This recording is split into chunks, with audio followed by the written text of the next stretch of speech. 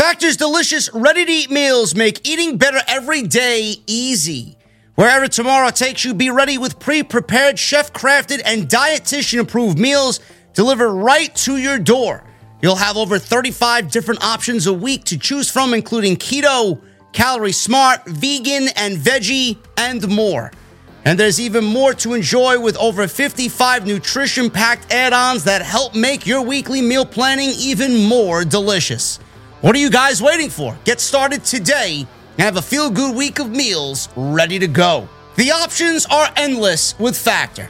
2-minute meals. Fill up fast with Factor's restaurant-quality meals that are ready to heat and eat whenever you are. How about some snacks, some smoothies, and more? Discover a wide variety of easy options for the entire day, like breakfast, midday bites, and more. Sign up and save. We've done the math. Factor is less expensive than takeout, and every meal is dietitian approved to be nutritious and delicious. Factor is also the perfect solution if you're looking for fast, upscale options done easily. And you guys can be very flexible with your schedule. Get as much or as little as you need by choosing 6 to 18 meals per week. Plus, you can pause or reschedule your deliveries anytime. And the most important part, there's no prep. No mess. Factor meals are 100% ready to heat and eat, so there's no prepping, there's no cooking or cleanup that is needed. If that sounds great to you guys, head to factormeals.com/script50 and use code script50 to get 50% off. That's code script50 at factormeals.com/script50 to get 50% off. Why is AEW successful? Why is Tony Khan running his promotion better than Vince McMahon and Bruce Pritchard are running Monday night and Friday night? Long-term booking.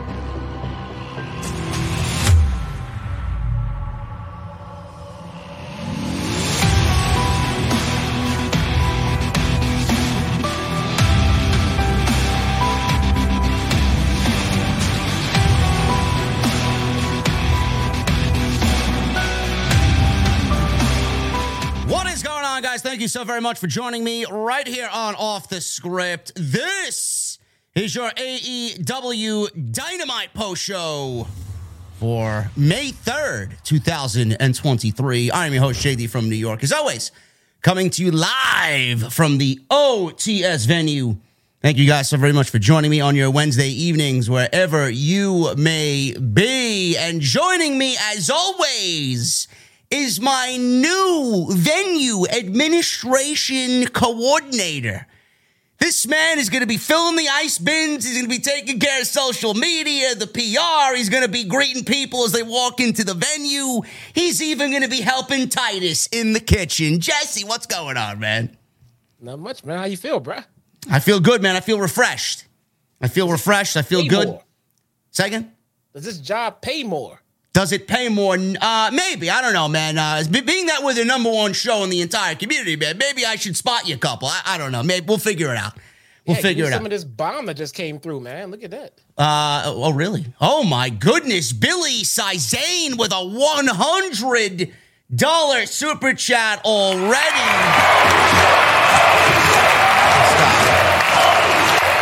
Oh, my goodness. That's fucking fantastic. Billy, you don't even leave a message. You don't even leave a message, man. Billy, what's going on, brother? Thank you for your incredible generosity. You guys can be like Billy. Get those super chats and we'll hang out at the end of the show. Jesse, what's going on this Wednesday evening? Man. Big stuff, man. Did you see this fantastic show tonight? Oh, my God, man. I'm already being blasted about it on social media. You didn't like the show? What's wrong with you?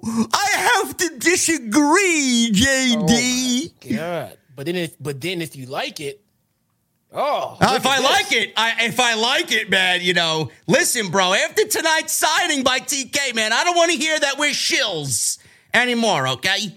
Never again. We either hate it or we're shills. Which one is it? Can't be. Sound a little jelly, bro. You jelly, man? Nah. We got a great thing over here, bro. There we go, man. Though I think our creative is really on point sometimes. I will say that. you know? I have to agree. Yes. I have to agree, man. Yes. The creative on this show, though, Jesse, oh my goodness. Oh my God, we got another one. I can't even get a fucking word out of my mouth there, man. Holy shit.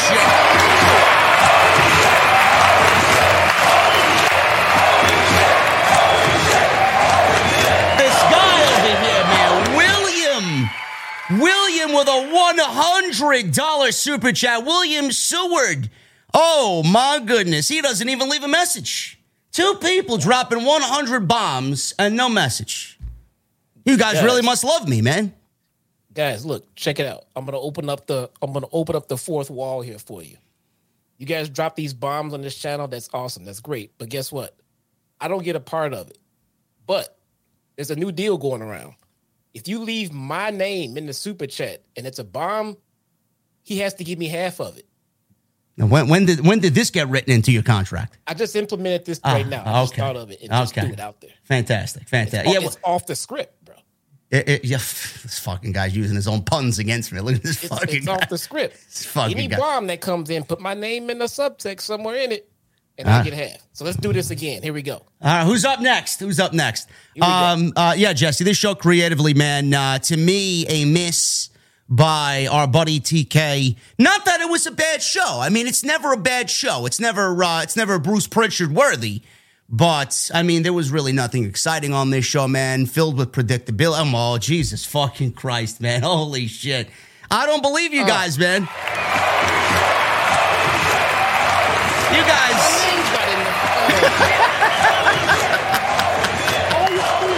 Oh, my goodness, man. We got another $100 buy. MGM Bowling. Oh, my God. He's dropping threes like I was dropping threes today on the court with my guy, Genius, man. Let me make it a trifecta just because I love being here. Holy shit. Wow. This fucking guy, man. You guys are going crazy tonight, man. This show wasn't even that good tonight. It wasn't bad. But, man, the creative is a little lacking in the excitement department. But we all know, man, if Tony Khan does anything great, if he does one thing better than anybody, I'm going to have to fucking stop the stream, man. Holy shit. That's his first super chat. This is crazy, man. You guys.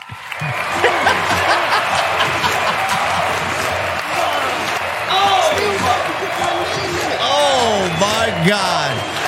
I get half of the bomb. You just put my name in it. You guys are crazy, man. David Rades with a $139 super chat. Oh, my goodness. You got broke over here, man. I got kids. You guys are crazy, man. You guys are fucking unbelievable. On a nothing show tonight, man. I tell you, man, the support lately has been fucking through the roof. We're already on our way, man. Quickly, we'll be there hopefully by the end of Backlash weekend. 146,000 subscribers. You guys are crazy, man. Thank you guys very much. Now let's go on with the show. If you guys want to keep getting them in, you guys can do that. Creativity, bro. The creative department lacking in the excitement department. Not really all that good going into the pay-per-view. But like I said, if Tony Khan does anything great, he delivers on pay-per-view. But man, these shows have been just they haven't been dynamite. If you know what I'm saying. It's just lacking everywhere, man. And then tonight's show was filled with a little bit too much predictability, whereas Dynamite usually is unpredictable. You know, it doesn't really mesh well as far as what Dynamite is supposed to be. No, I agree, man. I just wasn't feeling this show as a whole, you know, and they've got so much goodwill with me, AEW, that I constantly try to sit there and, you know, make sense of it and say how it's not that bad. And yes, I get half.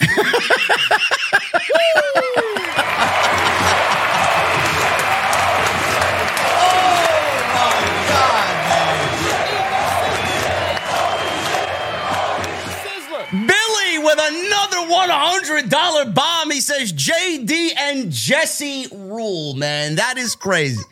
And we got Clucky Rhodes making an appearance. Look at that, man. Coming on out, man. Look at that. Yes. Yeah, man. The creative on this show. I mean, it wasn't bad, but it's not where it's supposed to be.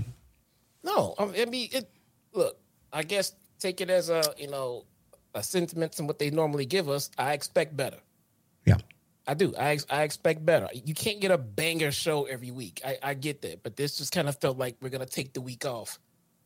Right after you said we're going to celebrate selling 45,000 tickets. This is our celebration? Yeah. This is our celebration. I don't know, man. I don't even know where to start as far as what to talk about as the big takeaway from tonight's show. Honestly, the show was rather dull as far as happenings on the actual show.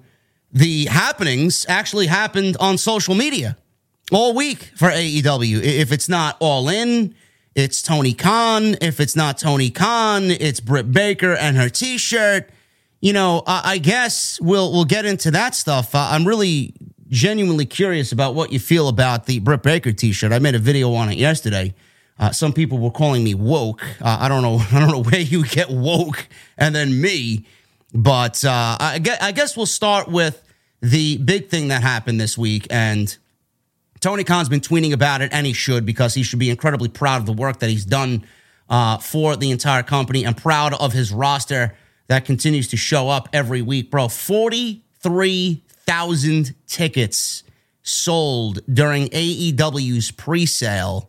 That was between yesterday and today, and they're not even on sale to the general public yet. That doesn't happen till Friday for Wembley Stadium, bro. They are nearing at least half. Damn it. We're nearing at least half. I'll get to it. I'll get to Nick Williams. That's almost half of the entire capacity of the stadium, bro, and they're not even on sale to the general public yet. That is an incredible feat. It's amazing, man. And we know these UK wrestling fans, man. This is gonna be something special, bro. Yep. I hope I get to be there. Well, I'll get to that in a second. Tony Khan announced today on social media that over 43,000 tickets have been sold for AEW's All In show in London at Wembley Stadium. That was during yesterday's pre-sale. This is already a massive success for the company. It is almost a $5 million. Actually, it is a $5 million gate in American currency. 5.7 million already generated so far, and they're not even on sale for the general public yet, which is incredible in itself. The general sale Saturday, visit AEWTix.com, says the report. For more information, Tony Khan tweeted, and I quote, "Thanks to our great fans, only 32 hours into the pre-sale for AEW All in London, we've already sold over 43,000 tickets, 5.7 million in revenue already before general on sale has even begun, with more great seats going on sale soon."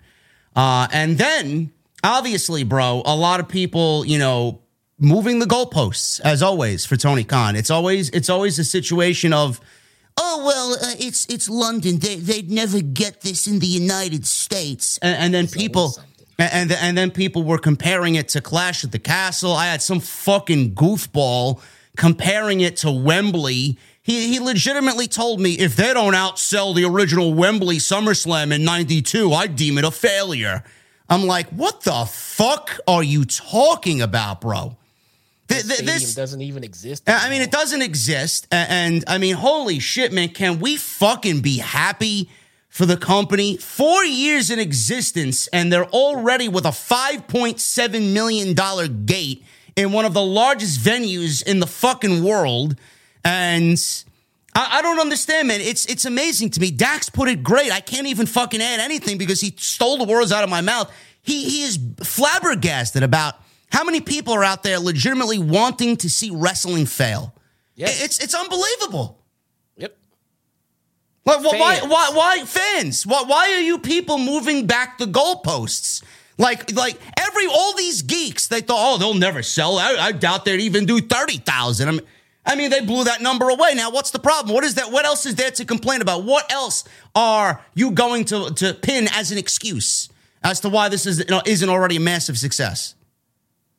I try to think of it in a competitive sports manner, in the sense of as a Vikings fan, I don't want to see Green Bay do well.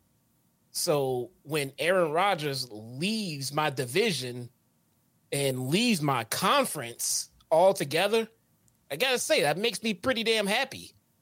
But I just don't get the relation of that to wrestling, where I don't want to see the Jets fail or the Packers fail and go out of business. I just want to make sure my team beats them. Yeah.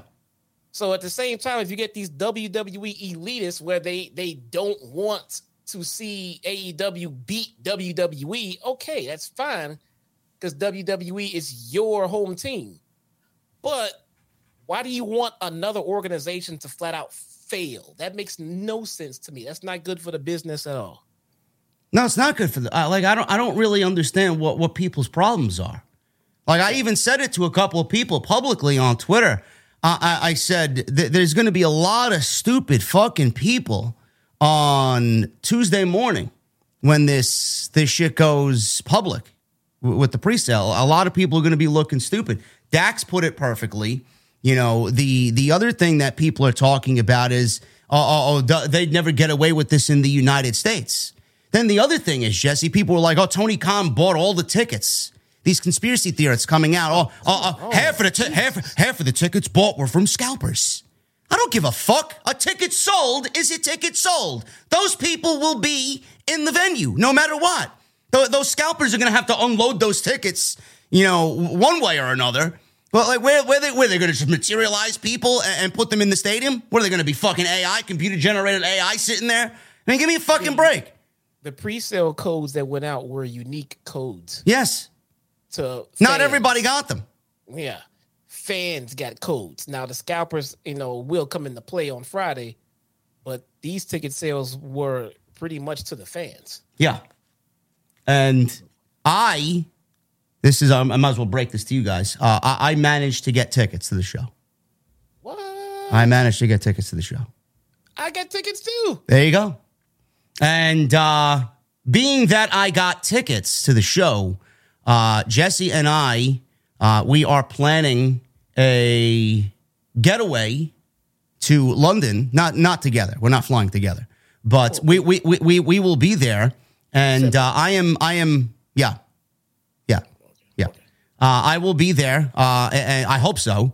And I'm planning the logistics of it so that everything works out with my content, and content gets up and gets uploaded. And I have the proper setup where I can actually work, ground myself and work. That's the most important thing to me. But if all these logistics work out and I find a nice hotel to stay at, which won't be in Wembley, I'll probably stay closer to the city.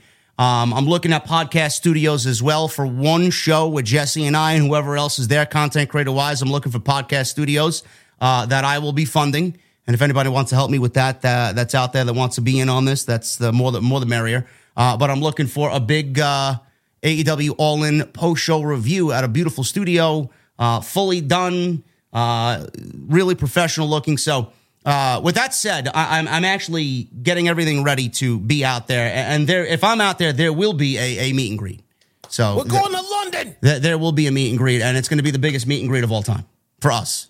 So that is going to happen. So keep an eye on social media. Keep an eye on what I say on the channel. We'll be out there, and hopefully that is the case. I'm also doing the same thing legitimately for Toronto. So I would actually keep an eye out on that. I'd never been to the UK. I've never been to Toronto either. So if everything goes well, I'll be in Toronto for Forbidden Door as well. So keep an eye on that. But yeah, the scalper thing, I mean, these conspiracy theorists out there, the goalposts being moved. I'm very happy for Tony Khan. Very proud to be part of this journey. We've watched every Dynamite. I've been here for every show to cover the post show after Dynamite went off the air. Every pay-per-view. We've been very fair with our criticisms of what is great, what is good, what is bad, and everything in between. We've seen the ups and the downs. But 4 years, man, and that being the situation there, you and I, bro, we were at the first All-In. 10,000 people. We thought that was a fucking spectacle. And them taking a chance again in the same manner, but not with 10,000, but with 90,000. And they're already blowing records out of the water, bro. I mean, that's a beautiful thing. And the same amount of haters from the first time that they proved them wrong has seemed to have not learned from that experience and have chosen to stand on this hill at the same time. That's awesome. Just whatever. Just keep moving it. Look, dude, whether or not they do a complete sellout, I don't know. Do I believe so? Yes, entirely. But if they don't, man, if they sell who cares? One seat less than a complete sellout, those people will still be sitting there waving their flag. See? Yes, we got him. We got him. They're not better than Nick Khan. Jesus, dude. They get off on it. They get off on it. If everybody in AEW just fell off the planet tonight, they'd be happy. Like they were offended by this company somehow. Like, what is the problem? Like Tony Khan stole their lunch money. Seriously. Well, you know, Tony Khan, if there's one thing, bro, that he does that he takes great pride in, this man is an analytical fucking beast. This guy's at the post-show scrums, man, the ones that I've been fortunate enough to be at. This guy's pulling fucking numbers off the top of his head, fucking quarter-by-quarter ratings off the top of his head, man. This guy's like a fucking AI bot. You ask him something, man, he's got it ready and available right there, right off the top of his head, man. It's actually amazing to see. So this ESPN analyst, Mike Coppinger, he tweeted about All In, and I guess that he goes hand in hand with these trolls out there. I guess he wanted to try his hand at how good he control AEW. He says, and I quote, "Hearing Wembley is scaled for only $40K for AEW." Oh, well, clearly that can't be the case. They sold 43,000, you fucking geek. Far cry from last April when I was ringside for Tyson Fury and Dylan White, and it was packed to the brim with 94,000. Nothing beats the big fight feel at Wembley. Tony Khan saw this tweet, which of course he did. Well, I don't know why he wouldn't. And he said something about it, which I don't really blame him because I would do the same thing. He said, and I quote, "Lies, what a load of crap.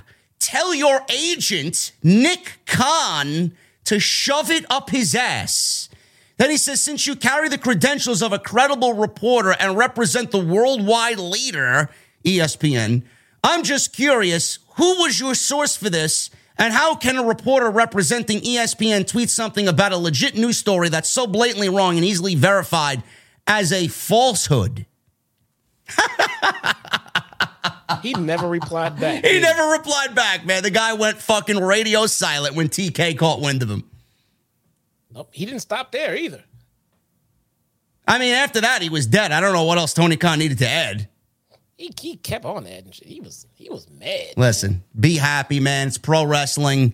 You know, no matter what, the UK is, yes, starved for pro wrestling. And yes, it may be a little easier for AEW or WWE to sell out shows quicker than they would in the United States, but it doesn't matter. Those people are the best fucking fans for any wrestling show, any show, period, because of the energy that they bring every single time. Has any UK crowd, bro, disappointed you at all with what they've done? I mean, they're that loud for a fucking random SmackDown taping. Yeah. It could be a random NXT UK taping. Yeah. It doesn't matter. Excellent news. I'm very happy for AEW as a whole, as a team. And if all things logistically work out, I will be there to share in their moment. And I can't wait. The other thing that happened today, and this actually affects my partner here and his content schedule on his YouTube channel, AEW will no longer be airing Dark and Dark Elevation after a deal has been signed to air AEW Collision on June 17th, with AEW debuting CM Punk on that show as the face of the show. Reportedly, that will be where his return happens after the all-out media brawl that happened with the Elite. Now, I have said this time and time again, Jesse, and you've been on this show while we said it, and we've openly discussed this back and forth. AEW Dark at one point was the most important show in all of pro wrestling. And I mean more important than anything WWE was doing, anything that AEW was doing with Dynamite. During the Daily's Place era and during the pandemic, Dark was the most important show in all of pro wrestling because Tony Khan was fortunate enough to own the building and allow pro wrestlers to come in there and continue to work. And work every single week. And he allowed anybody and everybody who had a background in pro wrestling to come in there and provide content for AEW Dark. It was truly an amazing thing. Dark, after AEW went back on the road after the pandemic and the rules were kind of laxed, it didn't really feel the same, and it went back to feeling like it was rather unimportant. And it's never really caught fire again. It was just there. It wasn't really a priority. It was more of, hey, we need content up there. How can we feed our fans content? Low effort content at that. And now they pulled the plug on it. And I can't really blame them, bro, because with Tony Khan already having his plate more than full with Dark, Elevation, Ring of Honor, Collision, Dynamite, Rampage. I mean, he's legitimately doing this all by himself. He's got no creative team, no writing team whatsoever. Most of these shows are just random matches thrown together. And I said today on Twitter, this is a great thing. Nobody's really watching Dark. And Ring of Honor right now, you've been covering Ring of Honor, so I'll let you talk about this a little bit more in depth. To me, from what I see on a weekly basis, it's actually the de facto Dark now. That's what they've turned it into. It's basically a Dark taping.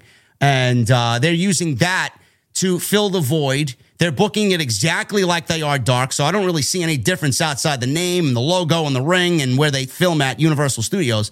But outside that, bro, Tony Khan's going to have Dynamite, Collision, and Rampage to solely worry about. And I think this is a great thing. The less he has to really take care of, I think the quality of the shows, will see a little bit of an uptick in quality of the shows moving forward. I agree. I mean, with all of that, Dark was so good at one point. It was the reason that I decided to start covering it on my own personal channel. I mean, it was never meant to be a flagship show or a TV show or a live show. It was just meant to be exactly what it was. And it was just to put some pro wrestling out there, some content out there.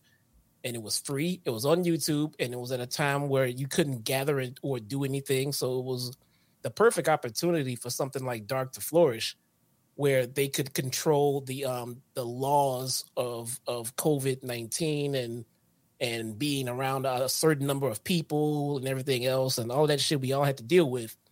Content was at a halt, and we had the Thunderdome, and then we had everything going on with AEW. And for a while, they put some effort into it. We even had a couple of stars that would show up on the show from time to time. And if there was a squash match to be had for said star, they would put it on Dark. And it wasn't like it is now. I mean, you get the enhancement talent would come out, and they had their ring entrance. They had time to get their stick off. They had some offense. They had time to do one of their finishing moves, something like that. Then they would go through it to squash, and then they would move on. And then you had eyes on someone new. And usually these talents would go find work somewhere else, even over in WWE, because of the time they got to spend on Dark. It wasn't the most interesting show. No, it wasn't the most interesting show, but it was one of those shows where if you just like pro wrestling, if you enjoy going to an indie show from time to time, then yes, you could sit and enjoy Dark. Someone made a comment the other week that I think they said the Impact was more ROH than ROH was. There's no I in team, but there is one in Indeed, and that's the hiring platform that you need to build yours. When you're hiring, you need Indeed. Instead of spending hours on multiple job sites searching for candidates with the right skills, Indeed's a powerful hiring platform that can help you do it all. One of the things I love about Indeed is that it makes hiring all in one place so easy because Indeed does the hard work for you. They show you the candidates whose resumes on Indeed fit your description immediately after you post so you can hire faster. Join more than 3 million businesses worldwide that use Indeed to hire great talent fast. Start hiring now with a $75 sponsored job credit to upgrade your job post at Indeed.com/Blue Wire Sports. Offer good for a limited time. Claim your $75 credit now at Indeed.com/Blue Wire Sports. That's Indeed.com/Blue Wire Sports, and support the show by saying that you heard it on this podcast. Indeed.com/Blue Wire Sports. Terms and conditions apply. Need to hire? You need Indeed. Yeah. I thought that was an interesting statement because it is a true statement. Yeah, because ROH, now that is on TK's plate as well, seems to have taken on the identity of dark. I mean, it's literally one and the same. There's just no storytelling. I don't want to cut you off, Jesse. Right from where you said no storytelling, I want you to pick up from there. I got somebody in the chat, and I'm getting a little agitated because I said this on Twitter as well, and people were like, "Oh, if you watch the show, you'd understand what you're saying is false." Ring of Honor doesn't have storylines.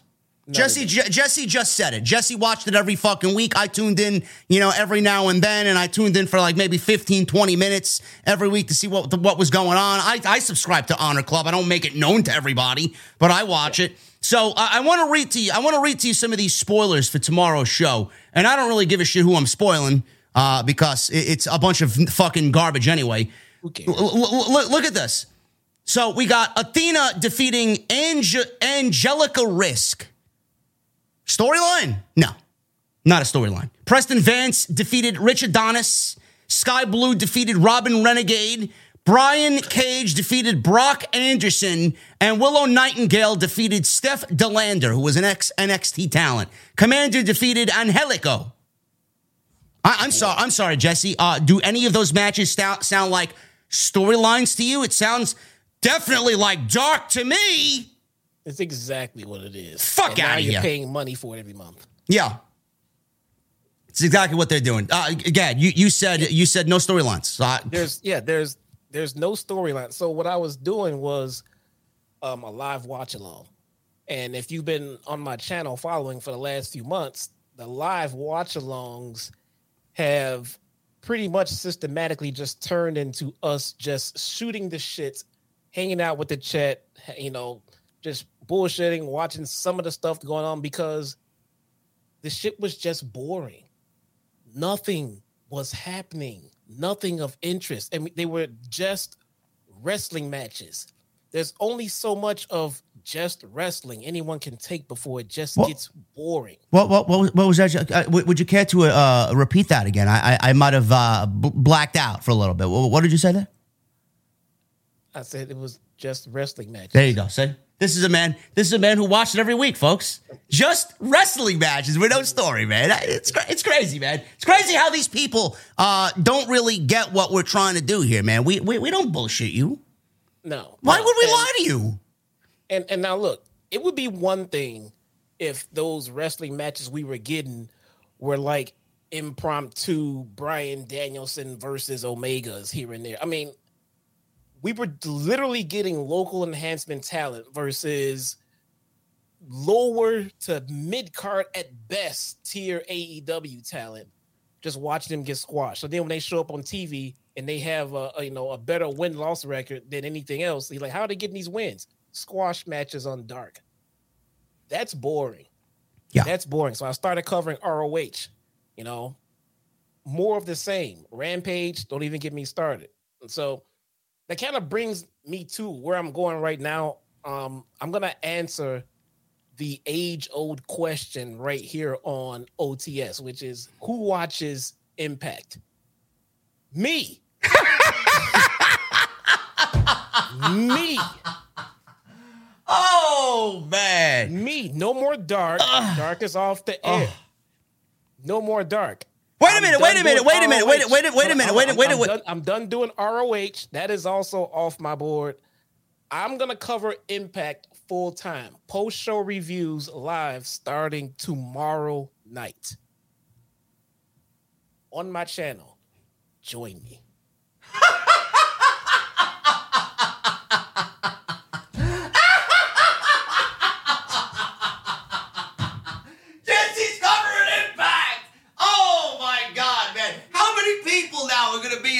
Man, how many people are going to be at the Impact Zone, man? What is that, like nine people every week now, man, with Jesse included, man. Well, what's next, bro? What are you going to tell me? You're going to get tickets front row to go see Impact live when they come to Chicago, bro? I have tickets for when they come for the next set of Chicago tapings. I'll be there front row. I'm going. Oh, man. This guy's a comedian, man. This guy's a comedian. Nobody watches Impact. I guess I can't say that no more, man. The gimmick is dead. This guy killed my fucking gimmick. I'm watching Impact. Nobody watches Dark. Oh, man, Jesse's a comedian, man. The Chi-Town Smart. I didn't know we went to comedy school, bro. Holy Nobody shit. watches ROH. Listen, man. They got a decent Impact. They got a decent roster over there, man. Trinity Fatu is over there now. I may actually end up watching Impact. We got to support our girl Trinity.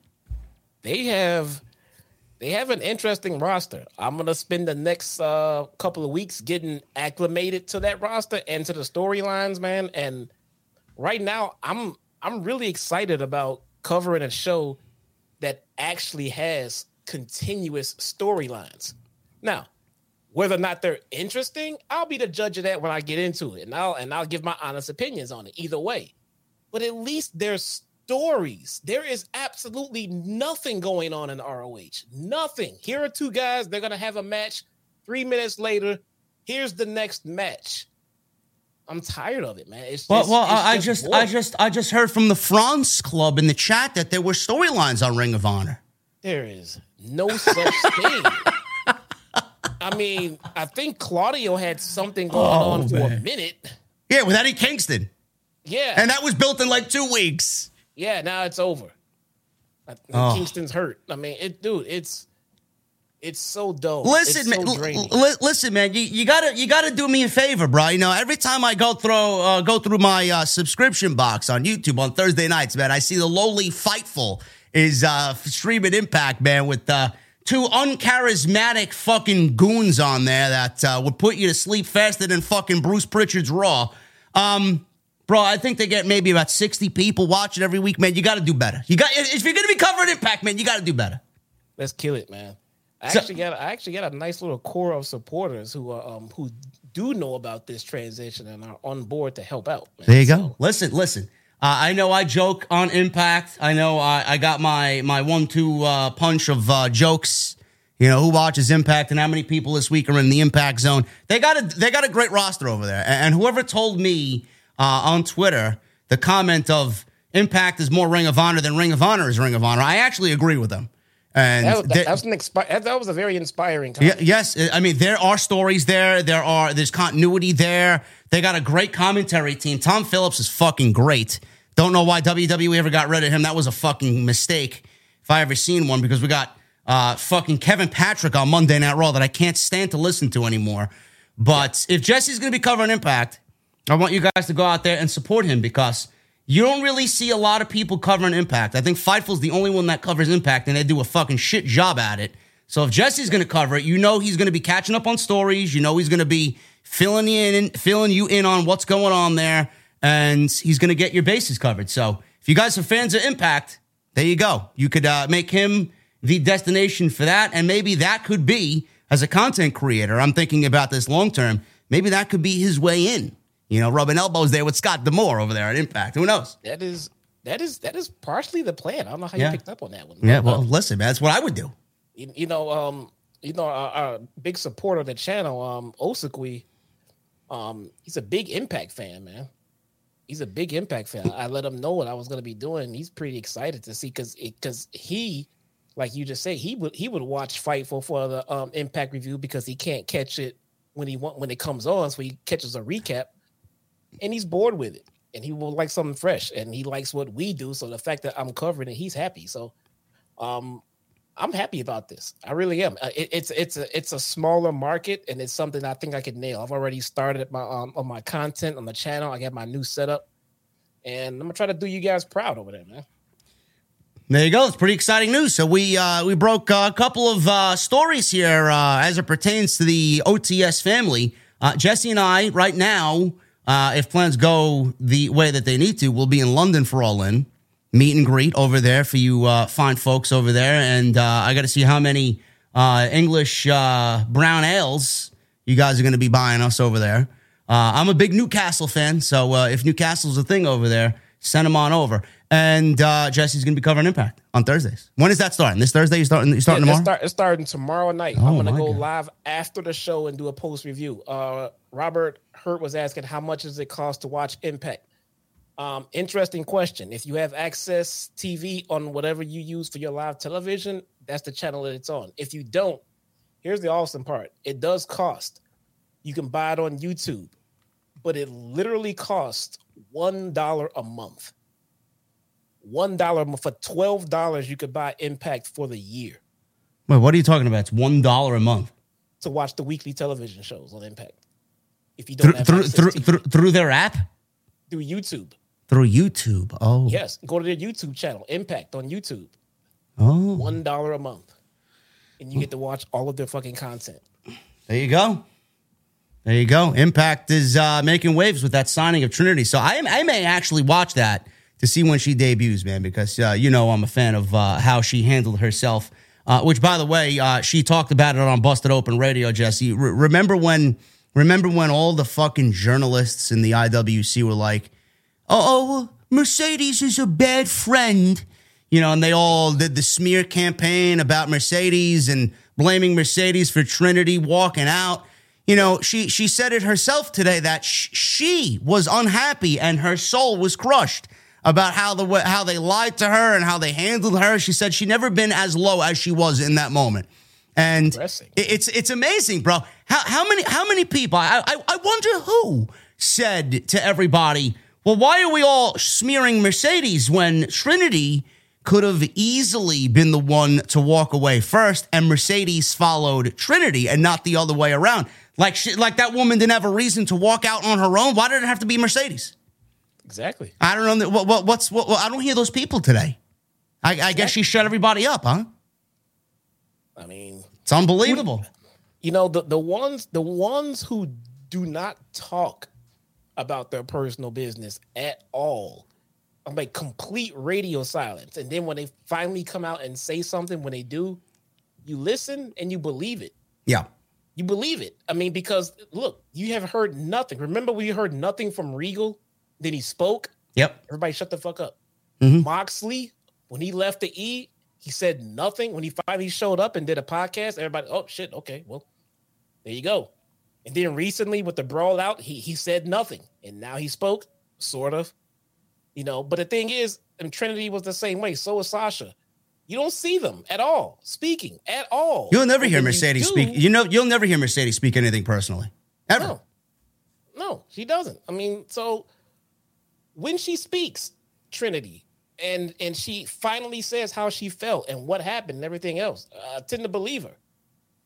So I mean, the woman sounds like she did not like how she was spoken to over there, and that goes a long way. Especially coming from a company that's now being sued for racist storylines and the way they treat people and all this other nonsense and everything else. I tend to believe her. So I'm glad she's happy over there. And I think this just lines up with everything else going on. For me, I'm happy to join and follow her journey along with everyone else. I mean, everyone keeps saying how the Knockouts division and Impact is the best women's division in pro wrestling. Well, I fucking love women's wrestling. I'm going to go check that shit out, man. There you go. And people are saying that her promo is indeed tomorrow night. So I may actually have to tune into that to see what's going on. Yeah. Tomorrow we start getting the Chicago tapings. So we're going to see everything they filmed here. Yes, everybody does owe Mercedes an apology. Ryan Satin owes Mercedes an apology. Sapp owes Mercedes an apology. They all reported the same thing. Oh, yeah, it's Mercedes' fault. Oh, yeah, it's Mercedes who forced Naomi to walk out of the WWE. Yeah, sure thing. Yeah, sure thing. Sure, whatever, man. Sure thing. Meanwhile, I got the scoop fucking before anybody did, and I can't say shit. So it is what it is. Yes, that's all the news that I got there for you guys, and we're going to get into the Dynamite actual post show right now, and I gotta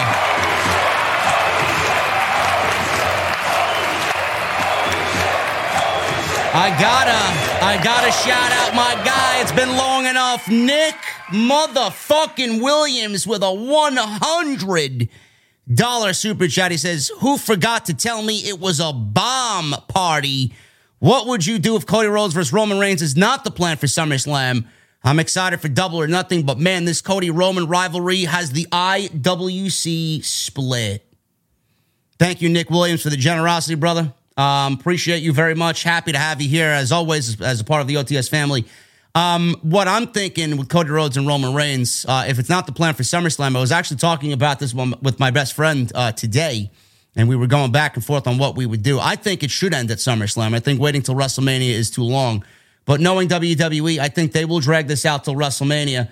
I honestly feel like WWE is going to drag Brock and Cody out till SummerSlam. I have a feeling we're going to get more than one match out of Brock and Cody. Oh, joy. Yeah, that's super exciting, right? I hope we get lots of suplexes in the meantime, though. Oh, yeah, we're going to get suplexes. Oh, nice. Cody's going to suplex City. Right? We're going to get suplexes. We're going to get F5s, and that's the extent of it. There we go, man. A Cody cutter. A Cody cutter, a disaster kick. A disaster kick. 4 crossroads to take down the beast. We're at crossroads number 47, guys. Ridiculous. And Brock is still kicking out. Ridiculous. Anyway, guys, thank you so much for all the generosity so far. You guys can keep on getting those super chats in. Nick Williams, Billy, David, MGM Ballin, Billy with 2, actually. We got everybody joining in on the super chat party. We got William Seward as well with the $100 super chat. Thank you guys very much for all of your support tonight. It's actually incredible to see. We are hotter than ever right here on the podcast. Follow us on social media. You guys can follow Jesse, Chi-Town Smark. You can follow me on YouTube at JD from NY, on Twitter as well. JD from NY206 on Twitter and on YouTube. So make sure you guys hit that subscribe button down below and turn on the bell for notifications. And if you missed any of the content, make sure you guys go and check that stuff out all on the homepage. And we got more super chats than we do likes, so that's got to change. I would love to see that flipped around. We need 1,000 likes minimum tonight on the podcast. We got 540 likes right now. I'd love to see closer to 1,000 tonight for the excitement that is AEW Dynamite from Baltimore. We're going to start at the top here, man. Adam Cole, Roderick Strong, Bandito, and Orange Cassidy. They are in a big multi-man tag team match here against the Jericho Appreciation Society. That's Daniel Garcia. That is Jake Hager, Angelo Parker, and... Do you want to know what makes Daddy Magic's nipples hard? Oh, yeah. Our guy Daddy Magic tonight, though his nipples were beaten. Yeah, man. Tonight. Entertaining opener. I thought this was great. Obviously, I got a soft spot for Adam Cole and Roderick Strong together again on television as the WWE. I'll never forgive them for passing on the Undisputed Era on the main roster.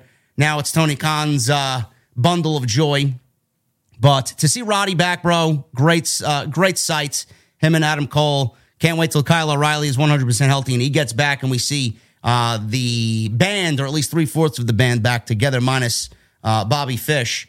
But seeing them together was all that I really needed out of this match. And the babyfaces won here. And the Jericho Appreciation Society was on the losing end. Entertaining match, but, you know, Tony Khan's got his thing, man. Every single, what is this, 8 weeks in a row? Orange Cassidy is like the de facto open for Dynamite every week. Yeah. It seems to be his thing, man. Come out and get started with an OC match. Yeah. Seeing Adam Cole in there was a great thing as well. And Roddy looked like he hasn't missed a beat coming out of the WWE Performance Center and that fucking hellhole known as NXT. So we got the babyfaces winning here. Cassidy outsmarted Angelo Parker and Matt Menard with his hands in his pockets. Garcia blindsided. JAS took control. Cassidy hit a stun dog millionaire, which it must have been a botch or something. It looks like they got lost in translation. Menard kind of landed on his shoulder instead of taking a full-on stunner there. Strong made the hot tag. He was throwing out backbreakers and chops to everybody. Big angle slam on Jake Hager. That netted him a 2 count. Strong avoided Menard and Parker's finish. Tagged in Orange Cassidy. And he was locked in a Garcia sharpshooter as soon as he came in. Adam Cole took out Garcia with a shot to the face. Match broke down with everybody in the match hitting all big moves. Garcia kicking out of a beach break by Cassidy. Blind tags were made to Parker and Strong as Cassidy and Bandito hit double dives on the outside. Strong popped Parker with a jumping knee. Cole lowered the boom. And that was it. 1, 2, 3. I failed to mention that Jericho, he did come out with his guys and then sat on commentary. Jericho was out like a mastermind wearing the infamous Britt Baker t-shirt that went viral on Twitter for all the wrong reasons because fans claimed that AEW was supporting domestic violence. Now, which we know is not the case. Double down. But Jericho doubled down on the shirt. he was wearing it tonight. And that's exactly the context of the shirt and how it should have been used. It should have been used solely for television instead of putting it online to be sold. Now, I may have a different take than Jesse, and Jesse may have a different take than me. But I said, bro, the shirt is just fucking ugly. It's ridiculous. I would never wear such a thing. I just think it's a fucking hideous looking shirt. I would never wear a shirt with somebody's mug like that, especially a fucking female that's sporting a black eye. I would never wear the shirt because it's just disgusting to look at. Yes, I don't want people looking at me from what I'm wearing, and I don't want people to interpret me, the people that don't know me anyway, to interpret me as, well, why are you wearing this female on your shirt with a black eye? Who is she in relation to you? You know, I don't want people to think I'm something that I'm not. And the thing is, Jesse, the shirt does not give off it's a pro wrestling shirt. Yeah. You know, you got AEW in microscopic letters at the bottom of the fucking shirt in their AEW font, but nobody knows. How many fucking people know what AEW is? Like, if you wear this shirt to a show, you know, you're going to know who it is and what it is. But if you wear this shirt out, hanging out in the streets of fucking whatever city you're living in, people are going to look at you cross-eyed, like, what the fuck are you wearing? Now, you could wear the shirt. You could wear the shirt, buy the shirt, whatever, do whatever the fuck you want to do with it. It's fine. It's your money. But you wouldn't catch me dead wearing that fucking thing. And they should have saved it solely for television, like the Outcasts did and Jericho did tonight. Used it to troll Britt Baker. And I said, you know, Saraya did the same thing. She chimed in defending Britt Baker. They all have this high and mighty attitude. Like, why do you expect everybody to know who the fuck you are? Seriously. Yeah. You know what? I mean, I think I see the problem on both sides. The shirt, there's no reason to release that shirt to the public if I'm a promoter. If I'm TK, I'm looking at this, I'm not approving the shirt. No. I mean, not to go out and sell. I mean, what are you going to do? Put that out in the concession stands for kids to ask, why does she have a black eye? You know, but whatever. I mean, but here's the bigger thing. I'm also not going to go out and complain about it. I'm just not going to buy the fucking shirt. Yes. I'm just not going to buy the shirts. Let me complain online about it. Yeah. There are plenty of shirts that I find hideous, ugly, unappealing, just uninteresting. I probably wouldn't have put that one out, but I don't go and complain about it. No. I mean, just whatever. I mean, but that's where we are today. Everybody needs us. Well, we don't like it, so we complain about it. I mean, that part I don't get. And for people who like, well, you complain about this show. No, we come here to review this show. We don't come here to review T-shirts, nor does anyone else. So I just don't buy the shirt. I don't understand the big fucking deal. If nobody buys it, it sells nothing, it goes nowhere, then they'll remove it, then you'll never see it again. Now, the complainers just made the shirt iconic. Yeah, I mean, there have been similar shirts that AEW have put on sale. And Britt Baker mentioned, well, if this was any of the guys on a shirt, I don't think there'd be a problem. Yeah, let me tell you something. Those shirts were fucking ugly too. Like, I would never wear something like that. I mean, WWE had all the opportunity in the world to wear Becky Lynch on a fucking T-shirt with her bloody nose after Nia Jax broke her face. Did WWE put that on a fucking T-shirt to sell? Because that would have sold millions, I'm sure, in the height of her popularity. Put it like this. For those of you who want to say this shirt is not great for supporting women and things of that nature, Britt Baker is getting paid off of the sales of this T-shirt. So if you want women to go out there and make money in the pro wrestling business, let her sell her fucking shirts to people who want to buy them. Who gives a shit? She's getting paid from the people who want to buy the shirt. And if they want to go out and have to answer questions as to why this shirt exists, explain it to them. If you don't want to explain it to them, let them go look it up. Let them find out what it's really about. But in the meantime, this is putting money in Britt Baker's pocket. So how can you be mad at that? And I don't know where the people got the companies defending or supporting domestic violence. I don't know where the fuck that came from. Like, what type of narrative is that? Who came up with that? Whoever said that, whoever originally took out their phone or their keyboard and typed that, they knew. And here's the thing. We just came off of talking about people who complained and ridiculed and poked holes in AEW selling 45,000 tickets. They knew when they wrote that message that wasn't true. They knew that AEW wasn't going around promoting domestic violence. They knew that. But they just wanted to put the narrative out, and there it is. Yeah. Listen, you guys want to go buy the shirt, go buy the shirt. But the only shirt that I really, and I don't own it, but the only shirt that really made sense as far as that type of design, which I think is lazy and just fucking, just uncreative as possible. Orange Cassidy got a plain white t-shirt with his fucking face on it like that. That's the only shirt that I actually approve of with that type of design because it fits who Orange Cassidy is. Like, I'm too lazy to do anything. I'm too lazy to come up with the design. Just put my face on a goddamn t-shirt. That's it. A very lazy design. A very lazy design, and he's a very lazy character. And it was the number one shirt on Pro Wrestling Tees for months. Yeah. For months. But he wasn't, in the shirt with a black eye. He wasn't bleeding. He wasn't missing a tooth. He wasn't all mangled and deformed.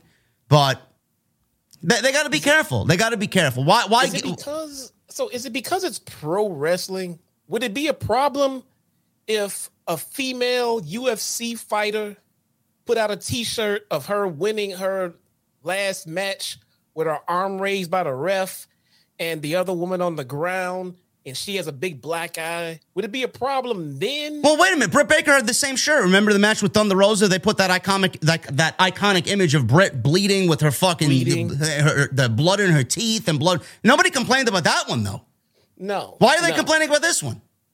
Because the way that Britt Baker looked in the photo, it just looked like a female taking evidence photos for a police officer from a domestic violence. Yes. That's what it looked like. And that's what it will look like to anybody you walk down the street crossing or passing by. That's what they're going to look at. And they're going to look at it like, what the fuck is that? Is this guy all right? Is this guy dangerous? Like, is he an abuser? Nobody wants to be labeled that. But then at the end of the day, if those people are asking those questions, look, at the end of the day, TK is getting what he wanted. People are talking. Listen, I'd maybe buy a Stone Cold WrestleMania 13 shirt where he's bleeding in the sharpshooter. Yes, because it's an iconic fucking moment in history that will be remembered forever in this realm. Britt Baker is not Stone Cold Steve Austin, and she hasn't had a Stone Cold moment ever. So, I mean, yes, I'd buy that shirt because that's one of my favorite matches ever. But Britt Baker's not Stone Cold, so we can't really go and make that comparison and make it fair. Yeah, I get it. Yeah, I mean, it looks like the shirt is an easy target for all of the SWJs to jump all over, and that's the only thing that's happening here. If people would have ignored it, nobody would care about this shirt. Maybe if they put something on the shirt that resembled wrestling, maybe people wouldn't be. I don't know. Put the word wrestling on the shirt. Wrestling. This is what happens when you wrestle. I would re-release the very same shirt and then fill in context on the back, like obnoxiously. I am a female professional wrestler. I got this injury wrestling in a ring and not just obnoxiously put it on the fucking back. But this is one of those controversy creates cash issues because this is only going to sell more shirts. It's probably only going to sell good for more them. Shirts. I don't like it. I don't give a fuck. You want to wear it, you wear it. I'm not. I know what it is. I'm not going to question you, but don't expect to get fucking pleasant looks when you're out. Maybe you don't really give a shit about that, but I wouldn't wear it because I don't want to be labeled something I'm not. It's all bullshit. And Britt Baker, hi Brittany.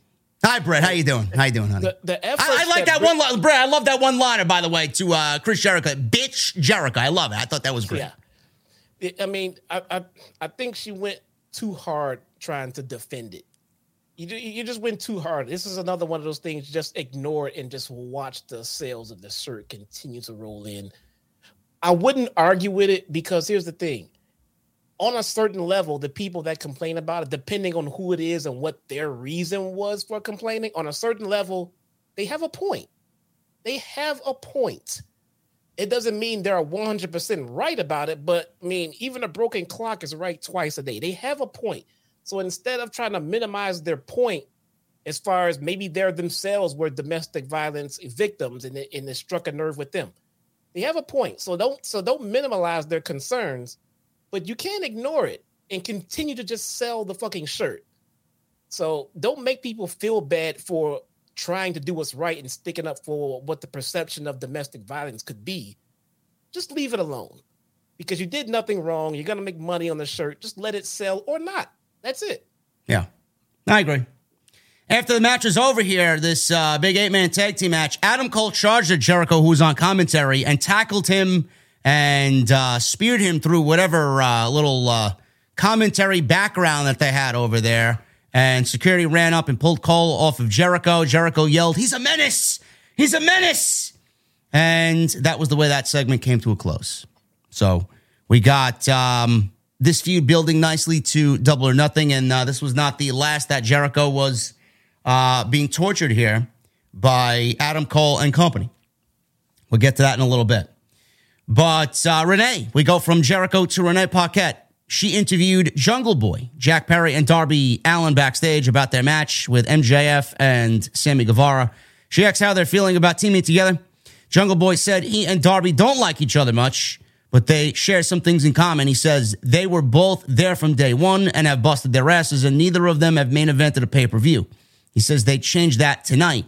Darby says they will walk into Double or Nothing as number one contenders, and one of them will walk out with the AEW title. Tonight is showtime.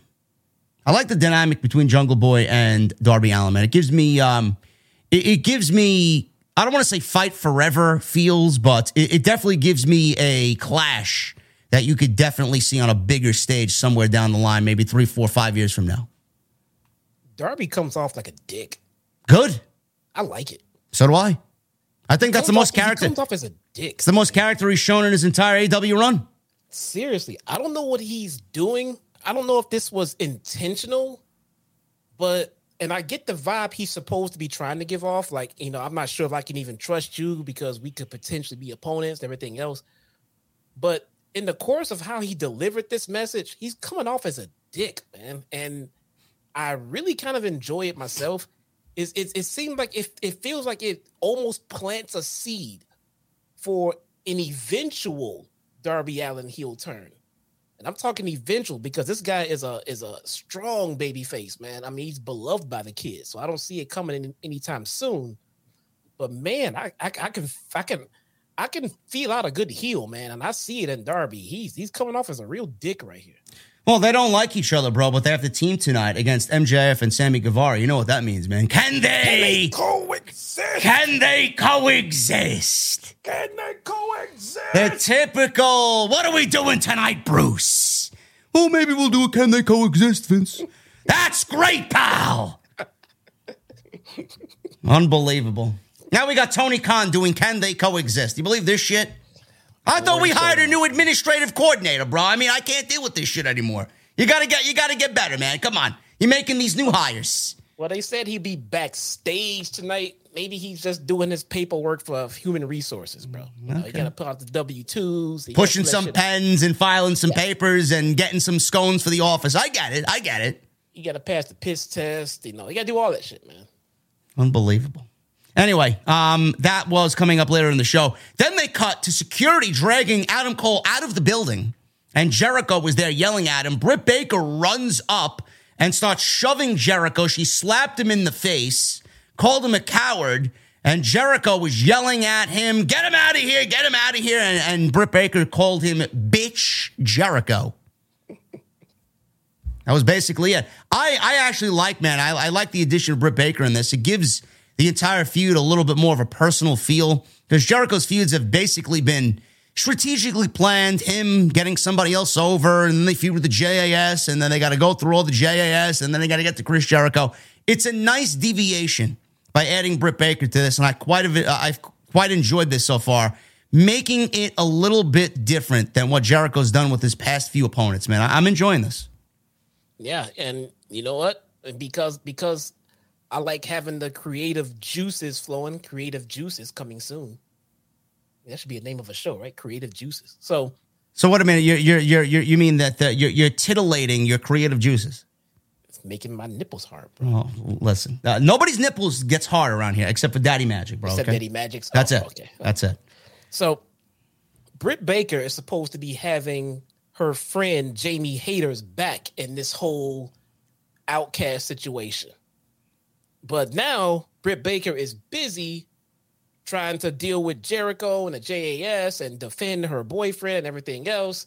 So Jamie Hayter is going to be left in the wind when she thought that Britt Baker had her back. But now her time is split.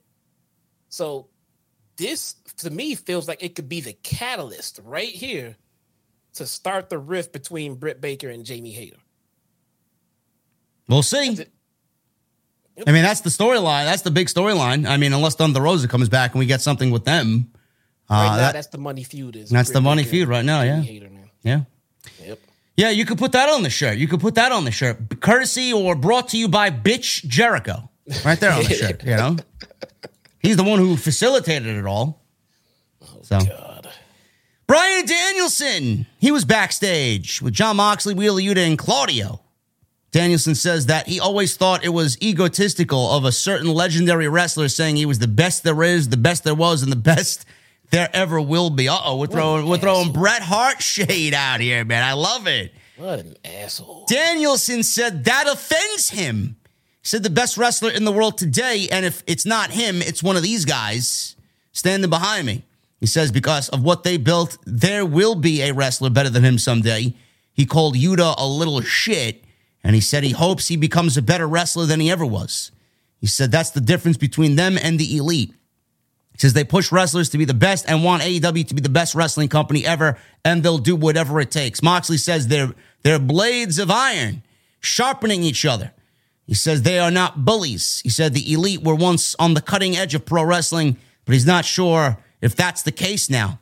He challenged Omega to a steel cage match next week on Dynamite. It's official. He said 2019 or 2020, might have been a decade ago. I don't care. He said every day he and his crew get better. He says he wants to find out how good the 2023 Omega is inside the steel cage. We are going to leave one hell of a mark. I thought this was great. Man, that steel cage match is going to be fucking great next week. I'm looking forward to that big time. It is. Can't wait, man. Can't wait. Listen, look, they could tell stories with multi-man factions here. Meanwhile, we got the House of Black on this show fucking throwing down the trios titles. Open challenge. We'll get to that in a second. Very angry at that. Very angry. I don't know where. I need more Buddy Matthews and Malachi on my TV, really. Willow Nightingale. She went one-on-one with Saraya, who had Toni Storm and Ruby Soho in her corner. Saraya wins in 7 minutes. Again, man, I just feel Saraya is holding back here. She's holding back. She doesn't really look all that enthused when she's in the ring, and she's looking to cut corners here and there, and she takes a bump here where it's not really a full-on bump, and she's not delivering a move because of whatever reason. I get it, but, you know, it's not really adding to her overall presence in the entire division, bro. She's supposed to be a leader, but she's not wrestling as one. Maybe she's gun shy, and I don't know. She suffered a life-threatening injury, you know. But if you're cleared, you're cleared. You know, that's what I'm hoping at least. I mean, you want to take it easy, man. I mean, you got to be careful with injuries like this. But I see what you're saying, man. It does. It's never gonna look like the original Paige. I mean, I get that part.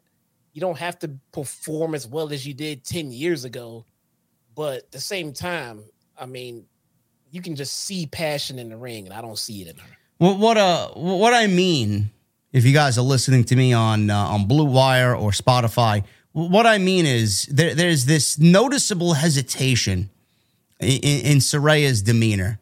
I don't know what it is. It looks very choreographed. Everything she does looks very scripted. I don't really like overly scripted wrestling. I mean, it doesn't look genuine. It doesn't look natural. I don't know.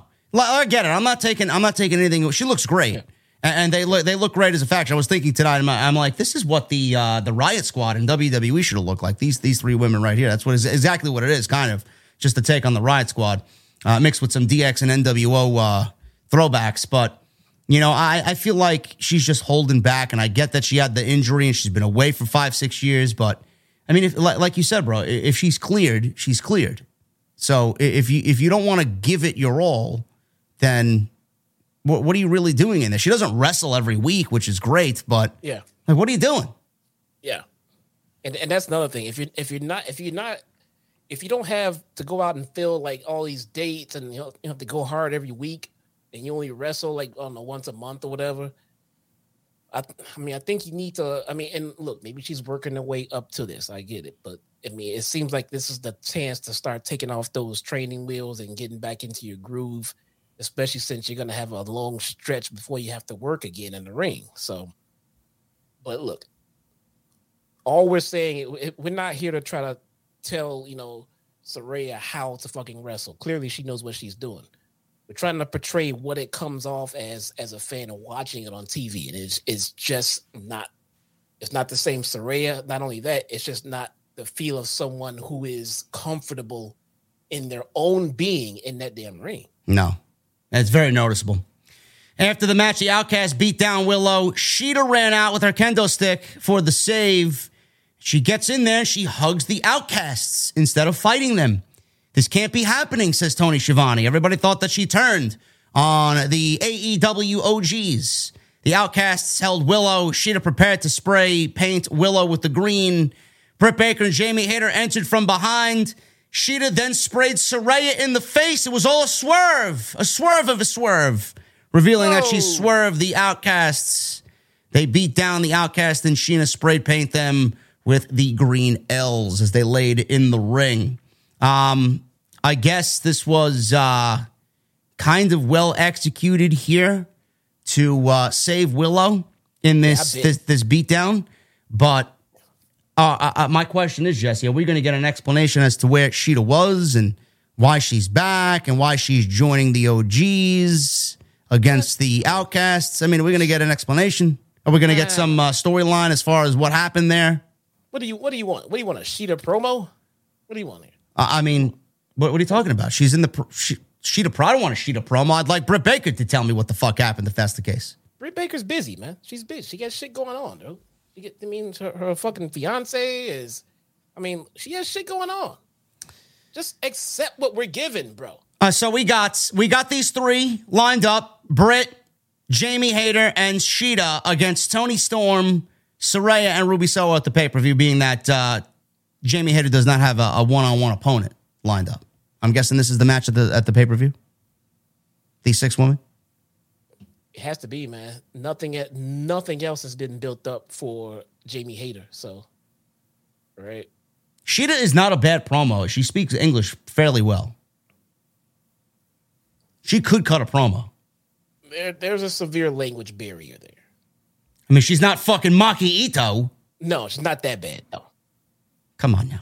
Yeah, okay, so I'll give you that. She's not that bad, but yeah. The House of Black. Speaking of bad, the House of Black, they were in a vignette and they threw down their trios championships and said that they would like an open challenge. Any three men for this open challenge. And they are calling this open challenge an open house. Special rules for their matches. It includes no rope breaks or countouts. 20 seconds on the outside instead of the traditional 10. So Japanese rules on the outside, New Japan rules on the outside. They have a 20 count over there. And DQ, up to discretion. It's whether you want it or not. It's up to you. So how do they get to make their own fucking rules? The house always wins. The house always wins, man. The house gets what it wants. I know. I said this. I voiced my displeasure on social media, and the reply that I got back from the brain-dead fucking geeks who can't think for themselves, what are you talking about? Oh, open challenge. They got their own rules. I'm sorry, assholes. It's an open challenge, and it's boring. The House of Black won the trios titles. I'd love for someone to tell me what they've done with the trios titles. Did they beat anybody? I mean, who did they beat? I know they wrestled somebody. I don't even remember who they beat. I don't fucking know. Who cares? Let me explain what open challenge means. It means that we need to establish a feud for these guys, and we built up no contenders organically on our own. I could let me rephrase that. An open challenge means, hi, we're AEW Creative, and we don't really have anything good for you at this time. That's what that means. We're gonna throw some shit at the wall, see if it sticks. You expect me? This is what I don't get. I shit on the WWE Open Challenges. They are fucking lame and lazy, and you expect me not to do the same for AEW with these three guys? These are three of the most talented guys that they got on the fucking roster. And this is the best you got? Give me a break. That is fucking ridiculous. Yeah, so who are we going to put them in the ring against? They beat the Best Friends, right? The Best Friends and Orange Cassidy. Oh, hey, there you go. Thank you, Primo Cologne. There you go. Wow. They beat the Elite in a fucking great match. Almost a 5-star classic. And what happened since then? Nothing. They're lucky to even fucking make it to television. They got 20 seconds, 30 seconds. So they gave the trios titles to the Elite to bring them some prestige. And this is what we got. Yeah. This is what we have. Yeah. They sacrificed everything in the tag division, putting the Bucks into this trios stuff. Where's the tag division right now? We got FTR feuding with Jeff fucking Jarrett over at, oh my God, dude. They went to fucking Sandy. Oh my, okay. Yep, it was bad. I mean, this is a good show tonight. This was a good show tonight, says the Geeks Online. Jeff Jarrett sat and saying it.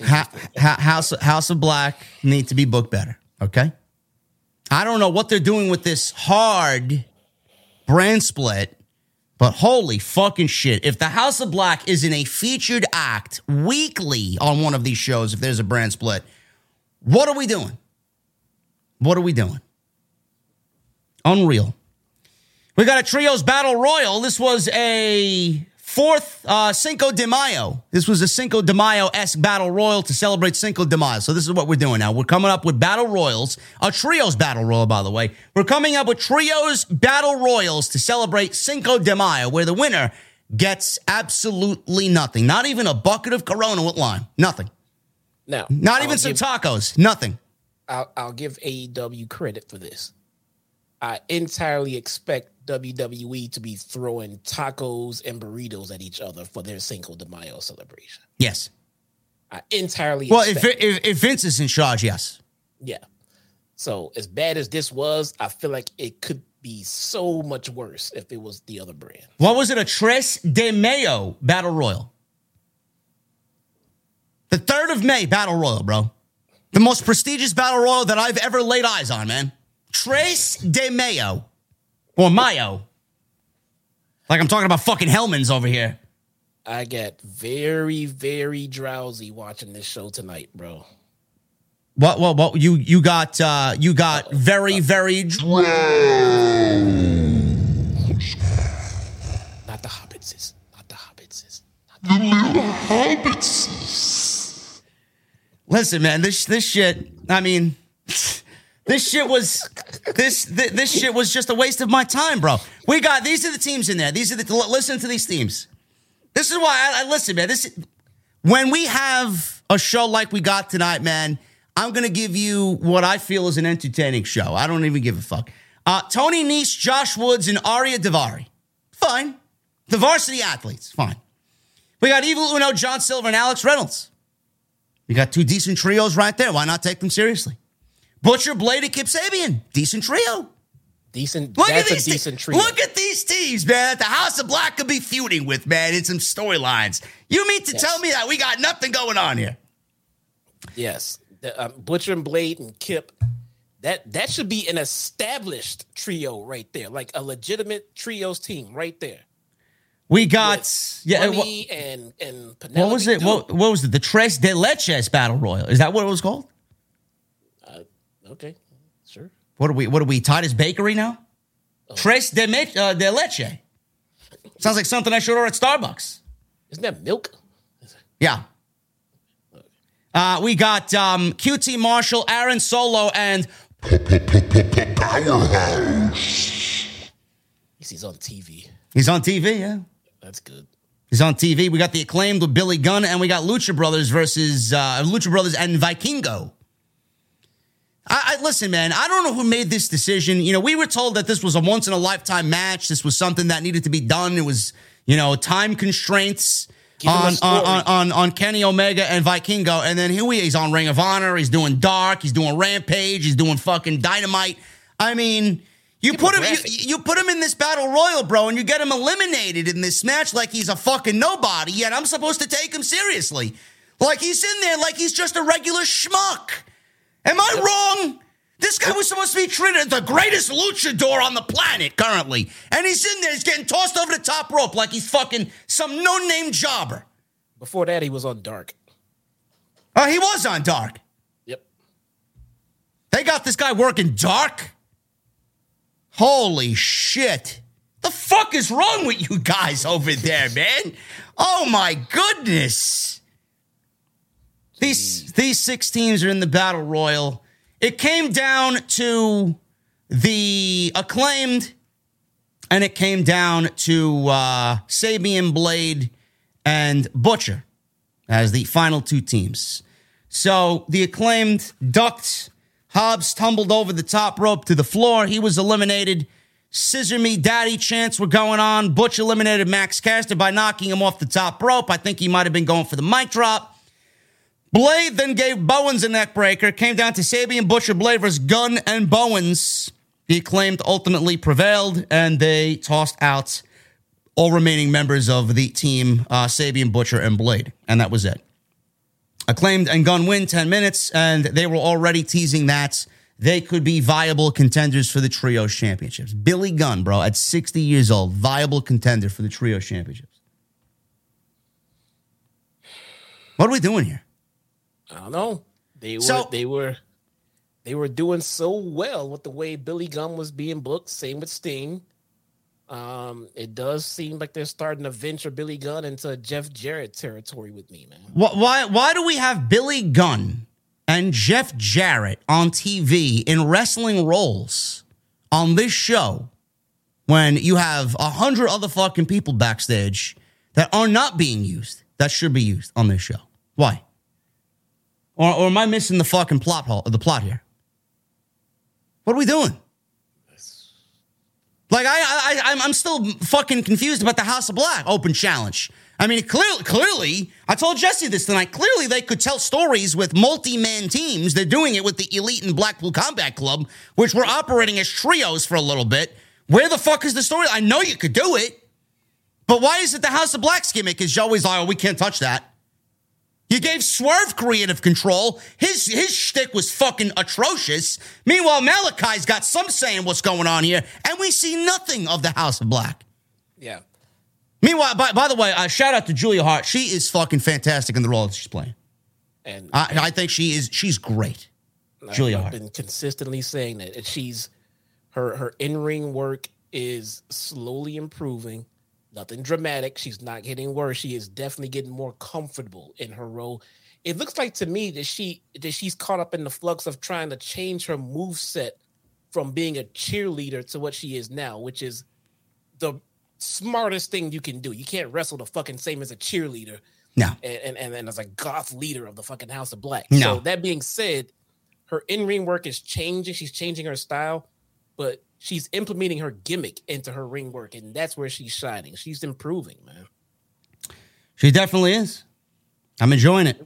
Sammy Guevara, he was backstage with Renee.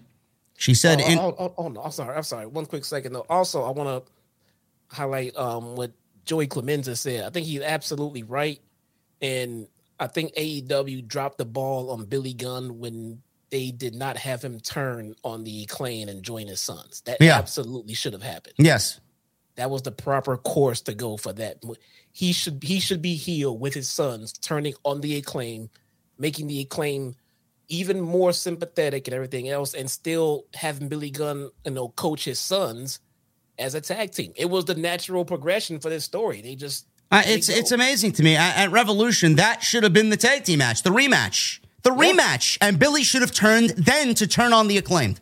That should have happened there. I don't know why we didn't get that. We got a fucking 14 tag team match that included Jarrett and Lethal and Danhausen.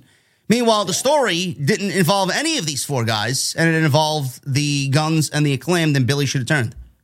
Yeah, he should have. So simple.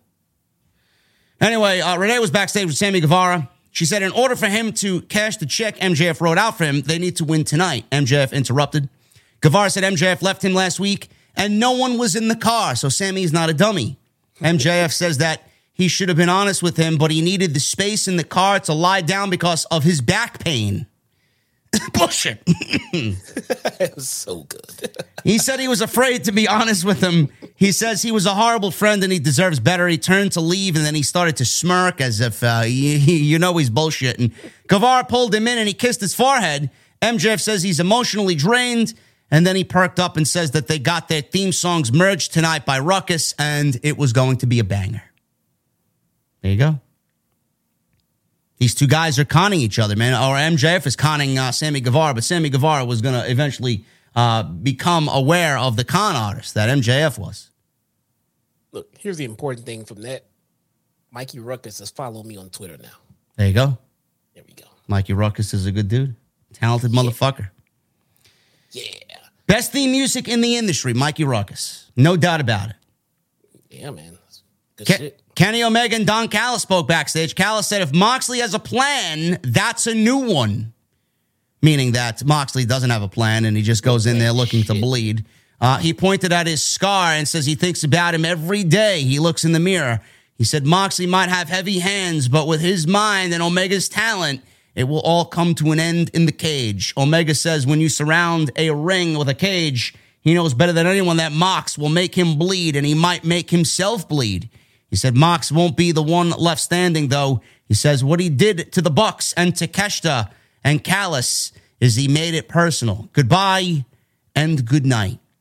Solid promo here by Kenny. I like Don Callis being serious as well, showing off the scar from that little incident a couple of weeks ago. And I'm looking forward to this match. I still do think, though, that Callis is a mastermind here. I think he's going to play into that hidden hand, and I do think that Takeshita and Don Callis will end up joining the Blackpool Combat Club. Yeah, it might be a nice little thing. I could see it happening. They can use a Don Callis without having a Regal there. Yep. Brian is trying to seemingly take some of that role on himself. I'm pretty confident. I've seen no reports, but just my opinion of what I'm seeing, I'm pretty sure Brian is taking some time away from the ring.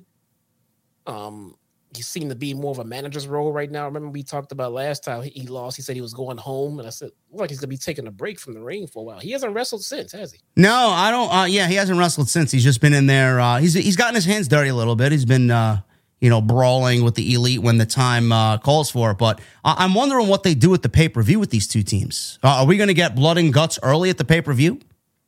I don't know. Do we get Omega versus Bryan at the pay-per-view?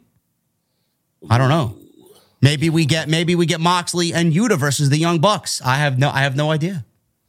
That's the cool part. They do have quite a few different ways they can go with this. Mm-hmm. That does make it interesting, and they haven't already flooded our inboxes with individual matches of these two factions. Yes, that's something Tony Khan does very well. If this was WWE, we would have already seen this 6-man tag team match about fucking 4 different times already. Exactly. So that's good to see. So when they do finally lock it up, it will be somewhat fresh as it pertains to this storyline. So that is good at least. Wardlow. Oh boy. With Arn Anderson, he beats another jobber by the name of Logan Lemieux. Don't know where they got this from or got this guy from. Maybe he worked at the local 7-Eleven in Baltimore. I have no idea. Logan Lemieux lasted 1 minute, powerbomb, and that was basically it. So, Jesse, we are back now. This is the second week in a row that we have to be subjected to Wardlow squash matches, as if we don't know Wardlow is capable of a squash match. The new TNT champion, man. Squash matches every week, man. Holy shit, man. What a great... I texted you earlier tonight when Hobbs, won his TNT title. The next time he had a match, what did he get? Squash matches. We'll put this guy in a squash match, pal. I mean, the TNT Championship has never looked as bad as it does now. No. This is the kind of match that you put on Dark. You give us the TNT Champion. You give us a fresh face of a local enhancement guy. Give him a fresh entrance. Have him look good. And then have Hobbs beat the shit out of him. And less than 5 minutes. Oh, my God. Brian in the chat says Wardlow is becoming the Omos of AEW now. Oh, my goodness. Man, that's not good. Oh, my goodness. Nobody wants to hear that, please. No. I would never say that about Wardlow. Nobody wants to be Omos. You don't want to be compared to Omos. That's not good. Listen, man, Omos may be challenging Roman Reigns for the World Championship. I swear to God, man, I hope I'm right on that because I'm banking on that pretty hard, man. I've listened to all of that, and I'm sitting there. I said nothing in the chat when you said it. I was washing dishes when you said it, and I'm sitting there like, this guy's 100% correct. You know what's coming, man. It doesn't. He's not even on TV until the first week after Backlash, man. Who are they going to put in there against him? He is 100% correct. That is why they took and threw Omos versus Seth just out of the blue and threw it at because they just that was at that moment, that exact moment when they made that match, they decided that it was gonna be Omos and Roman. I'm gonna have to cue that clip up, man. I'm gonna have to save that clip for a rainy day when that match is announced. I'm gonna be like, yep, I called it. Maybe WWE should pick me up as an administrative coordinator, bro. I mean, look at the logic gaps I'm filling in. We don't even get anything as far as an explanation goes on TV. You know, normally I would have gotten mad at you for putting shit like that out in the universe because it's so ridiculous and don't give them any bad ideas. But this one, like, he's absolutely right. That's exactly what's gonna happen, bro. Do you know what also crossed my mind, man? We may be at Wembley on August 27th. And you may be in the same building as Bill Goldberg. Jesse is going to be in the same building as Bill Goldberg. I pay good. If you see a rubber chicken hit the ring, then you know who threw it. Well, you got to buy an extra. You can't get rid of fucking Clucky. I can't get rid of Clucky. I got to get it. I get one from Issa. She got a whole fucking case of them. Does she? Yeah, she ordered a whole case of rubber chickens. Oh, my goodness. Maybe I got to get a rubber chicken. Maybe we can have a nice little rubber chicken fucking family going on here. The rubber, I was going to change my Twitter picture into a rubber chicken at one point. Nah, I don't want to steal anybody's gimmick, man. They got their own thing over there. Listen, Wardlow, he gets on the microphone. He starts yelling for no reason. Like, he beat this guy. He starts yelling into the microphone for no reason. And he's yelling that he's not done yet. He didn't break a sweat. He told Christian to bring his monster out right now so they could do this right here, right now. He said Luchasaurus wants to jump ahead in line, so he'd issue a TNT Open Challenge for him tonight. So Christian comes out, and he insults the fans and asks the fans in Baltimore to be quiet so he can conduct business. He says he could take the TNT title from Wardlow right now. He says that won't happen, though, especially not in Baltimore. He said the title shot, though, doesn't belong to Luchasaurus. It belongs to me. And that's the way the segment went off the air. So let me get this straight, Jesse. I want to forward, I want to backtrack here before we forward into this potential feud with Wardlow and Christian Cage. The last time we saw Christian Cage in a one-on-one match, bro, correct me if I'm wrong, this guy was being lowered into a fucking ditch, into a grave, and he was buried by Jack, literally. Not wrestling terminology-wise, but literally, he was thrown into a grave and buried in a match by Jack Perry. He hasn't wrestled since, and we've seen nothing but vignettes for Luchasaurus, and changes coming, and Luchasaurus is back with a creepy new mask, and he's the dinosaur version of fucking the big red monster Kane. And he comes out tonight, and he says, no, it's not for Luchasaurus. That title match is for me. So, you know, the logic gaps are growing and growing and growing as big as this ditch that Christian was thrown into. So he loses a buried alive match, and then he's the first in line for Wardlow as the TNT #1 contender for the title. Is that what I'm looking at here? I mean, can someone make sense of this for me? I feel like this is somewhat our fault because we've gone out of our way to praise AEW in the way that they've been treating their legends. And I think that they must have heard that and decided to keep on going. Because now we got Christian Cage challenging for the TNT title. We got Jeff Jarrett running fucking roughshod through fucking AEW. Now we got Billy Gunn just going a little bit too far with the Acclaim. Bro, what is going on with the legends in AEW now? Can I also come up with another reason why this is just overly ridiculous? Wardlow's facial expression tonight. He heard this from Christian Cage. Oh, that's not for Luchasaurus. It's for me. I'm getting the TNT title open challenge. Wardlow was standing there like he was in shock and awe. Oh my God. Oh, how could you? How could now? I love Wardlow. I think Wardlow's great. I love Christian and Luchasaurus. I think they're both fantastic. But if Wardlow is that shocked about Christian Cage, bro, why would he show that type of body language and facial expression for Christian? Why would he be upset that Christian's getting the title match? Wouldn't you think he'd be happy that it's Christian and not Luchasaurus? Thank you. Good. I mean, he should be gleaming with fucking joy that it's Christian Cage. He's half the fucking size of Luchasaurus. Well, what are you doing there? Or am I just reading too much into it? Oh no, JD's overly being negative for the sake of being negative. No, I mean, what would you do? My Wardlow reaction would have been, okay, so let's go. All right, great. An easier time for me. Let's go. What you waiting for? But why is Christian the number one contender all of a sudden? And what's with this open challenge? Another open challenge, House of Black got an open challenge. I don't have anything for you creatively. TNT title and trios titles. If he's out there throwing out challenges, what happened to Hobbs? Theoretically, I don't know. All over his shit.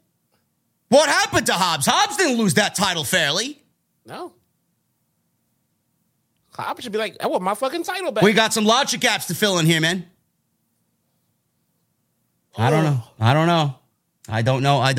Yes, this is not long-term booking, and it's not very logical. It's very Vince-ish, I will say. Very Bruce Pritchard-esque. Jeff Jarrett, he was on TV tonight again with Satnam Singh and Sanjay Dutt and Jay Lethal. They visited Mark Briscoe and offered to help him with yard work as they were dressed as farmers in overalls, bro. This is quality television. Sandy Fork, man. They went to Sandy Fork, Delaware. You believe this shit? Papa Briscoe said he knows Lethal is okay, but he should keep his eyes on the other idiots in overalls. Lethal challenged FTR to a tag team match with Jeff Jarrett at Double or Nothing. Jay asked Mark for help with strategy beating FTR. Jarrett says they should go fishing and talk some strategy. They brought out Papa Briscoe for Jeff Jarrett and Satnam Singh. They made FTR the tag team champions, and we are now putting them in a tag team title match first, right out of the gate, for a new reign with Jeff Jarrett and Jay Lethal. And you mean to tell me that Tony Khan doesn't need a fucking writing team? Man. Holy shit. Where is your tag team division? Where the fuck did it go? How are we looking at WWE with a better tag team division than fucking AEW? How? First off, I want to make sure this is out there right away. I think using and breaking out Sandy Fork and Papa Briscoe is phenomenal shit. Yes. I think this is great stuff, man. But my God, why are we wasting it on these guys? Why?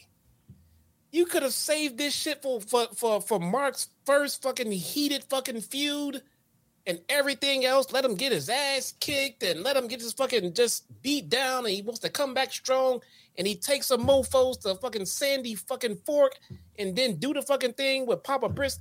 No. We got Jeff Jarrett out there with Satnam Singh and man. So Mark Briscoe doesn't want to team with anybody because clearly he's it's just not something that he wants to do now that Jay passed. And he doesn't want to be a tag team wrestler anymore. He wants to continue the Briscoe legacy as a solo act. Meanwhile, AEW has him as an advisor for a tag team, giving out tag team tips on how to beat FTR because the Briscoes and FTR had 3 matches that were unbelievable together. And Jarrett and Lethal feel like Mark Briscoe is the way to beat FTR. Is that what we're getting at here? So you don't want to put him in a tag team. He doesn't want to be in a tag team, but you're giving him a tag team advisor role. That's the best you got from Mark Briscoe? This guy could be wrestling for the TNT title. He could be wrestling for the international title. He could be doing anything.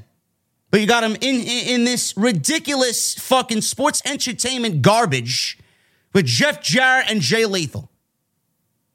God, this is so beneath FTR, and this is so beneath the tag team division, man. This fucking garbage. It's garbage. It is. This is the second pay-per-view in a row now that the tag team titles are rendered unimportant. Well, where are we? We're going back. We're going literally going backwards with the tag team titles. Don't know what else to say. I kind of felt like the tag team titles were just going the wrong direction when they took them off. Not when they took them off the Acclaimed, when they took them off the Ass Boys, and they didn't go back to the Acclaimed. They took them off and just gave them to FTR. Who, I mean, yes, you definitely want FTR as your tag champions, but my God, man, what is the rush? I said this before. Like, what is the rush? They'll get the titles in due time. Let us finish off this thing with the Gun Club and everything else, and then eventually we'll get around to getting the titles on you. We're signed. We're back. You're champions. Move on to the next feud. Forget the fucking Acclaim. Go. Like, what is going on?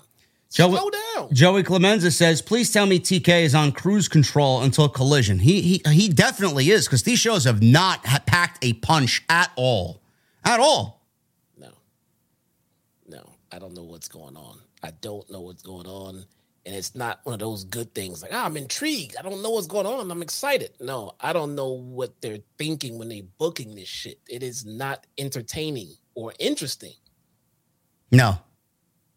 You could definitely see, just based on the tag team division and watching it fucking deteriorate into what it is now, to where the Young Bucks praised tag team wrestling going to be the focus of AEW. When they were in charge of the tag team division, bro, it was thriving every single week. You were having tag team bangers every week. Now we're getting this.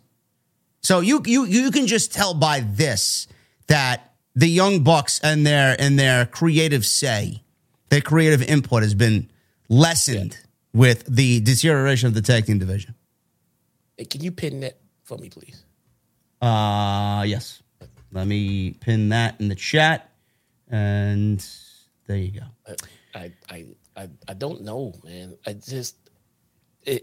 mean, look, I understand that me and my personal hatred for dealing with Jeff Jarrett in 2023 is probably a me thing. I know I'm not the only one, but even if you're TK, like, why?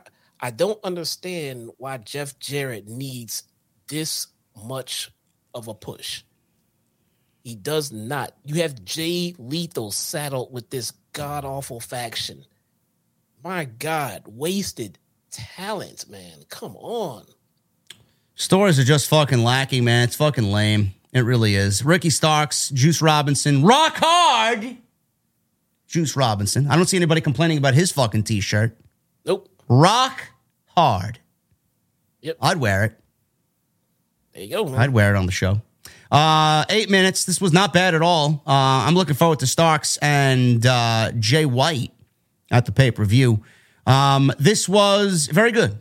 Very good. Juice reverse whipped Starks into the ring steps on the outside. Starks made a comeback, threw Juice into the ring post, picked up Juice, climbed to the ringside steps, slammed him to the mat. We got Starks eventually winning with a spear and a Rochambeau, which looked great, sounded great. Starks wins in about 8 minutes. After the match, Jay White attacked Starks. Starks made a comeback. Juice pulled White to safety, and they both retreated. Shawn Spears was not in the arena tonight, as Excalibur said on commentary, so Ricky Starks was out there by himself. I know it's been 4 weeks. I'm not going to really zing them on Jay White, but no impact on anything in regards to Jay White, bro. Nothing. No. We got a main event guy here, and he's fucking nothing. No, we should be seeing more of Jay White than we're seeing of Jeff Jarrett. Yes. Easily. Oh, but Jeff Jarrett's for the casual audience. And he has a tag team partner. Yeah.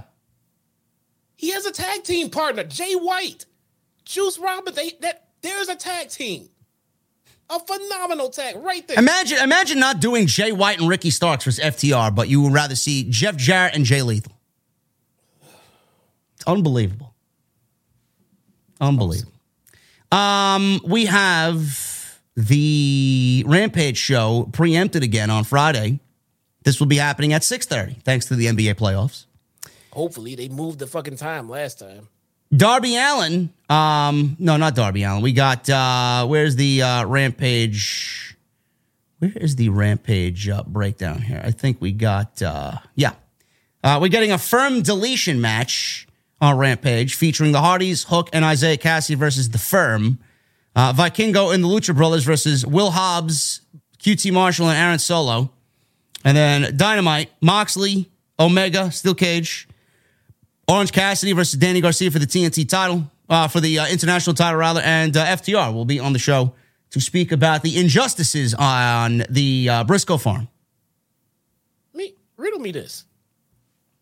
Creatively, wouldn't it be a good idea to space out the Sandy Fork, Delaware stuff and the Matt Hardy compound stuff? Why would you have these off-site shoots happening pretty much parallel? Why not space that shit out? I don't know. I wish I could delete a lot of shit off this show, man. We're getting Matt Hardy to delete The Firm. That's a good start, though. That seems more interesting than what's going on in Delaware. Yeah. We went backstage for Darby Allin and Jack Perry getting psyched up about their tag team match. Darby left. MJF then snuck in to talk to Jungle Boy, and he said if he cuts the goody two-shoes routine, they can be at the top of the sport, or he can be at the top of the sport. So Guevara has never had more money, fame, or airtime since aligning with him. He said he imagined what he could do for him. He told Perry to betray Darby. He said he loves him like a brother, but he's not world championship material. Says he's offering him a spot next to the throne. Jungle Boy says, I don't want the throne. I want the crown. Darby walked back, wondering what Jungle Boy was talking to MJF about. He looked very suspicious of Jungle Boy, and Jungle Boy offered a fist bump, and Darby says nothing. He wasn't very pleased about what had happened there. So we are still selling the aspect of, can they coexist? Pal! You know, listen.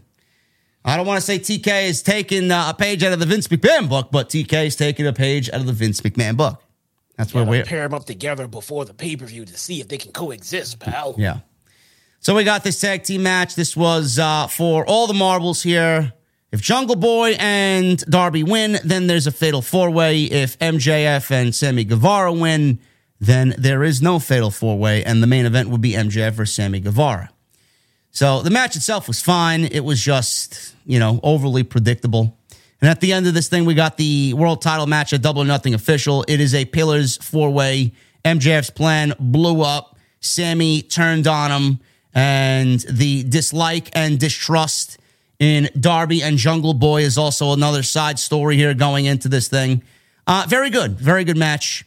So MJF, towards the end of this thing, didn't see that Jungle Boy made a blind tag. He locked in a snare trap on Guevara, or MJF rather, and Guevara broke it up. MJF and Guevara started a big babyface clap in the middle of the ring, and Sammy Guevara jumped over the top rope with a dive out to the floor, and MJF teased doing one, but he stopped before he reached the ropes, and he basically said, nah, that's not my style, man. So Sammy jumped, and MJF did not.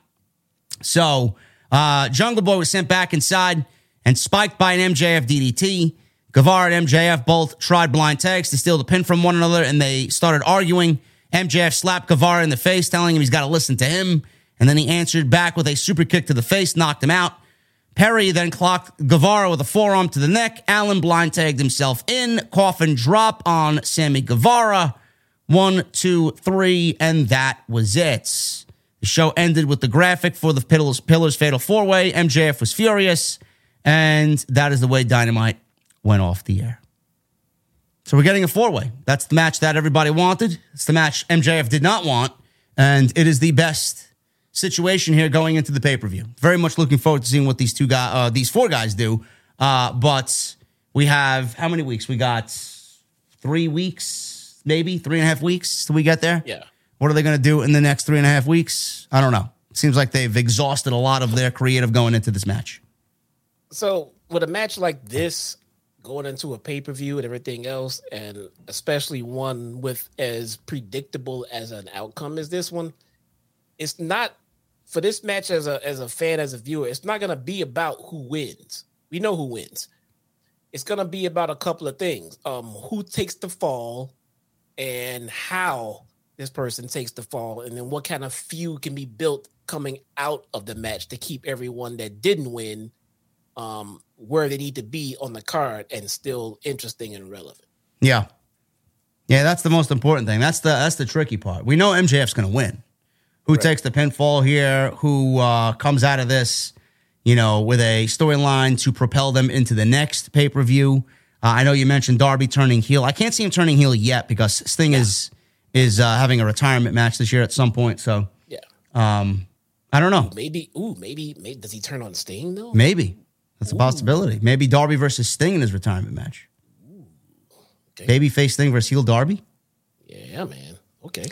I don't know, man. Dynamite was very lacking tonight. I mean, it wasn't terrible, but it is nowhere near where they need to be. And for all the people like, oh, I liked it. Oh, it was a good show. I mean, come on, man. You listen to us, you're gonna get the lowdown. You're gonna get the fucking scoop. You're gonna get the whole shebang. If you missed this week, you missed nothing. Honestly, you missed nothing. We never bash AEW. No. We are never critical of AEW. Never. No. Where's Swerve? I don't know where Swerve is. Maybe he's robbing a bank somewhere. It looks like a bank robber. I don't know. I was just wondering if anyone knew where Swerve was. I don't know. Maybe we should ask his cousin who just got hired by AEW. There you go, man. Anyway, guys, thank you very much for joining us on the podcast tonight. We are going to get into the Super Chats. But thank you for a great stream. 758 likes. Continue to hit that thumbs up, guys. I appreciate you showing that support for the podcast. Memberships are open. Get them on in as well. Follow me on social media at JD from NY206, Twitter, Instagram, TikTok, and Cameo. Hit that subscribe button down below. Turn on the bell for all notifications. Follow Jesse on Twitter as well, at ChyTownSmark. And go to the pinned comment. Jesse will be reviewing Impact. It's not a watch-along. It's a review, full-blown review of Impact Wrestling on Axis, starting tomorrow on Jesse's YouTube channel. So if you're into that type of thing, that's where you got to be. Yes, very big. I'm making some changes to everything, guys. I'm coming up with a whole new look for tomorrow. It's gonna be a pretty big adventure for me, man. I'm kind of excited about it. I have my expectations for Impact in the bubble where it should be. Okay, I'm not walking in there expecting greatness. I'm expecting what they're gonna give me. Yeah. All right. And then I'm going to give my honest opinion of it on what they can improve. I'm not going to go into Impact and say, well, they need some pyro. They need bigger venues. I know what I'm getting. I'm going to break down what they're giving us and what I think about it. Pretty big. So I see I've already got about 15 new subscribers just tonight alone. I see you guys. Thank you so much. Join me tomorrow.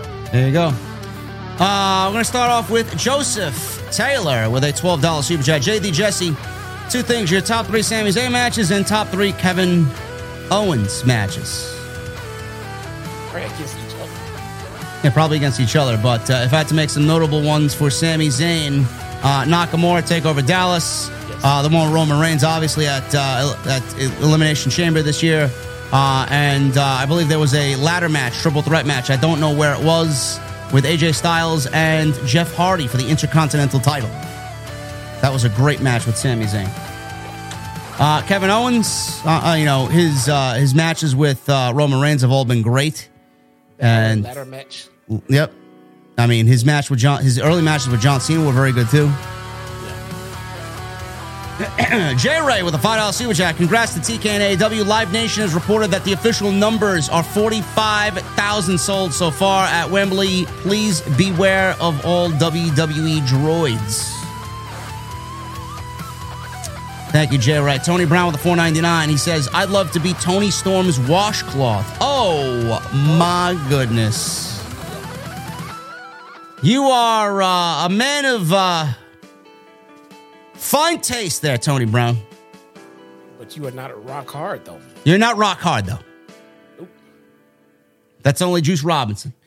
Tone C with a $5 super chat. I hope next week is better since I'll be there. Moxley knows about the blades. Slicey. And a very happy birthday to my mom today. Happy birthday to Tone C's mother. There you go. Thank you to everybody that donated 100 bombs. We got quite a few, you guys. I appreciate you all very, very much. You guys are unbelievable. We got William Seward. We got Billy Sizane ×2. MGM Ballin. David Rades. Billy with 200. Like I said, Nick Williams. Thank you guys very much for all of your support on the Super Chats.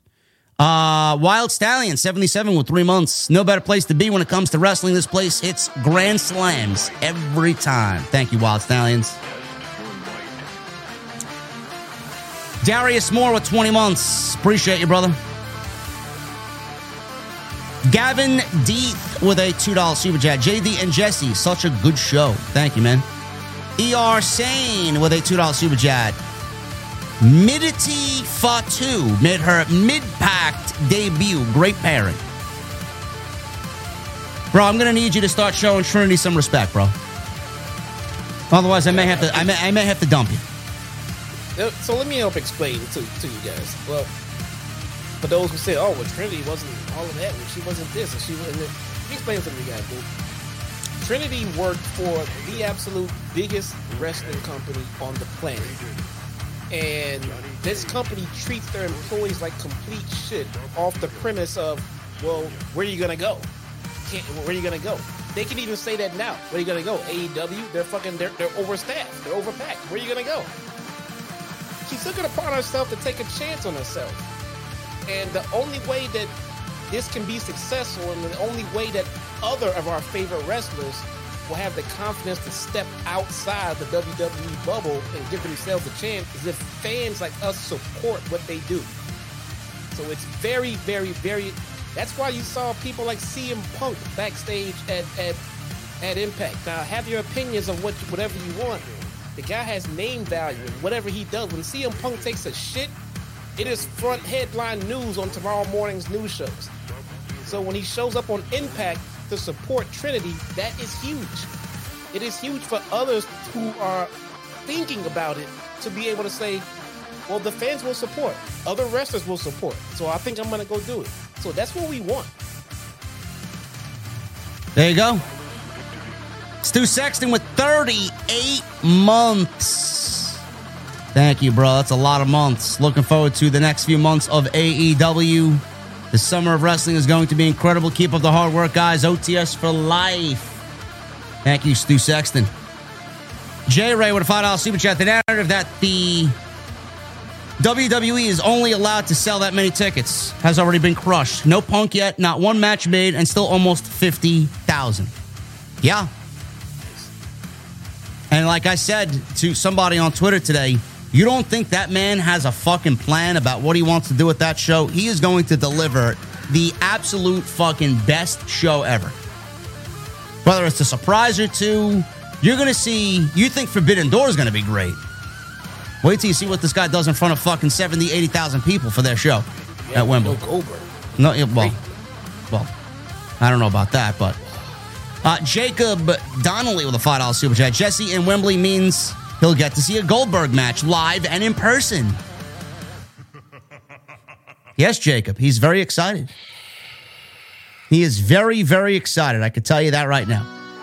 J-Ray with three $5 super chats. I told people to stop underestimating the UK fan base. The wrestling market is hot as fish grease over there. I stand by my prediction, 60 to 75K tops. They're going to do it, bro. I'm not going to be surprised whatsoever. Cody versus Reigns at WrestleMania 39 was part 1. SummerSlam in Detroit will be part 2, and the trifecta will end at WrestleMania 40 with Cody over Reigns. That will end the story. Are people going to care at that point? Are they going to be fatigued by Roman's title reign? Is Cody going to be still over as much as he is now? I don't know. All these questions are legit. No worries. WWE is great at booking babyfaces. Yes. Yes, everybody's so fucking confident. When was the last true babyface champion that WWE really put stock into? Nobody. Nobody has an answer? John Cena, maybe? Sort of like Roman Reigns, but nah. The script keeper, J-Ray with the last $5 super chat. Jesse reviewing Impact is hilarious. He needs to focus on his taco recipes for Goldberg once he arrives in AEW. The script keeper with a $5 super chat. Jesse, did you say you're doing Impact post shows or watch alongs? Post show, I'm there. It's going to be a post show, script keeper. It's going to be a legit review. Legit review, post show live, guys. Basic with a $4.99. I watched Jesse's Impact review. Well, you got the chance to do that tomorrow. Appreciate it. Tony Brown with a $1.99. Jesse, I watched the booty meat on Impact. All right, man. Bro. Tony Brown will be there. I'm sure Tony Brown is in heaven in Impact. Tony Brown will be there. Hey. OmegaCon with 15 months. I'm in and out running errands. Dynamite #1 show of the week. Jesse rocks. JD, congrats on the CNBC interview. I pray I can go to London to meet you.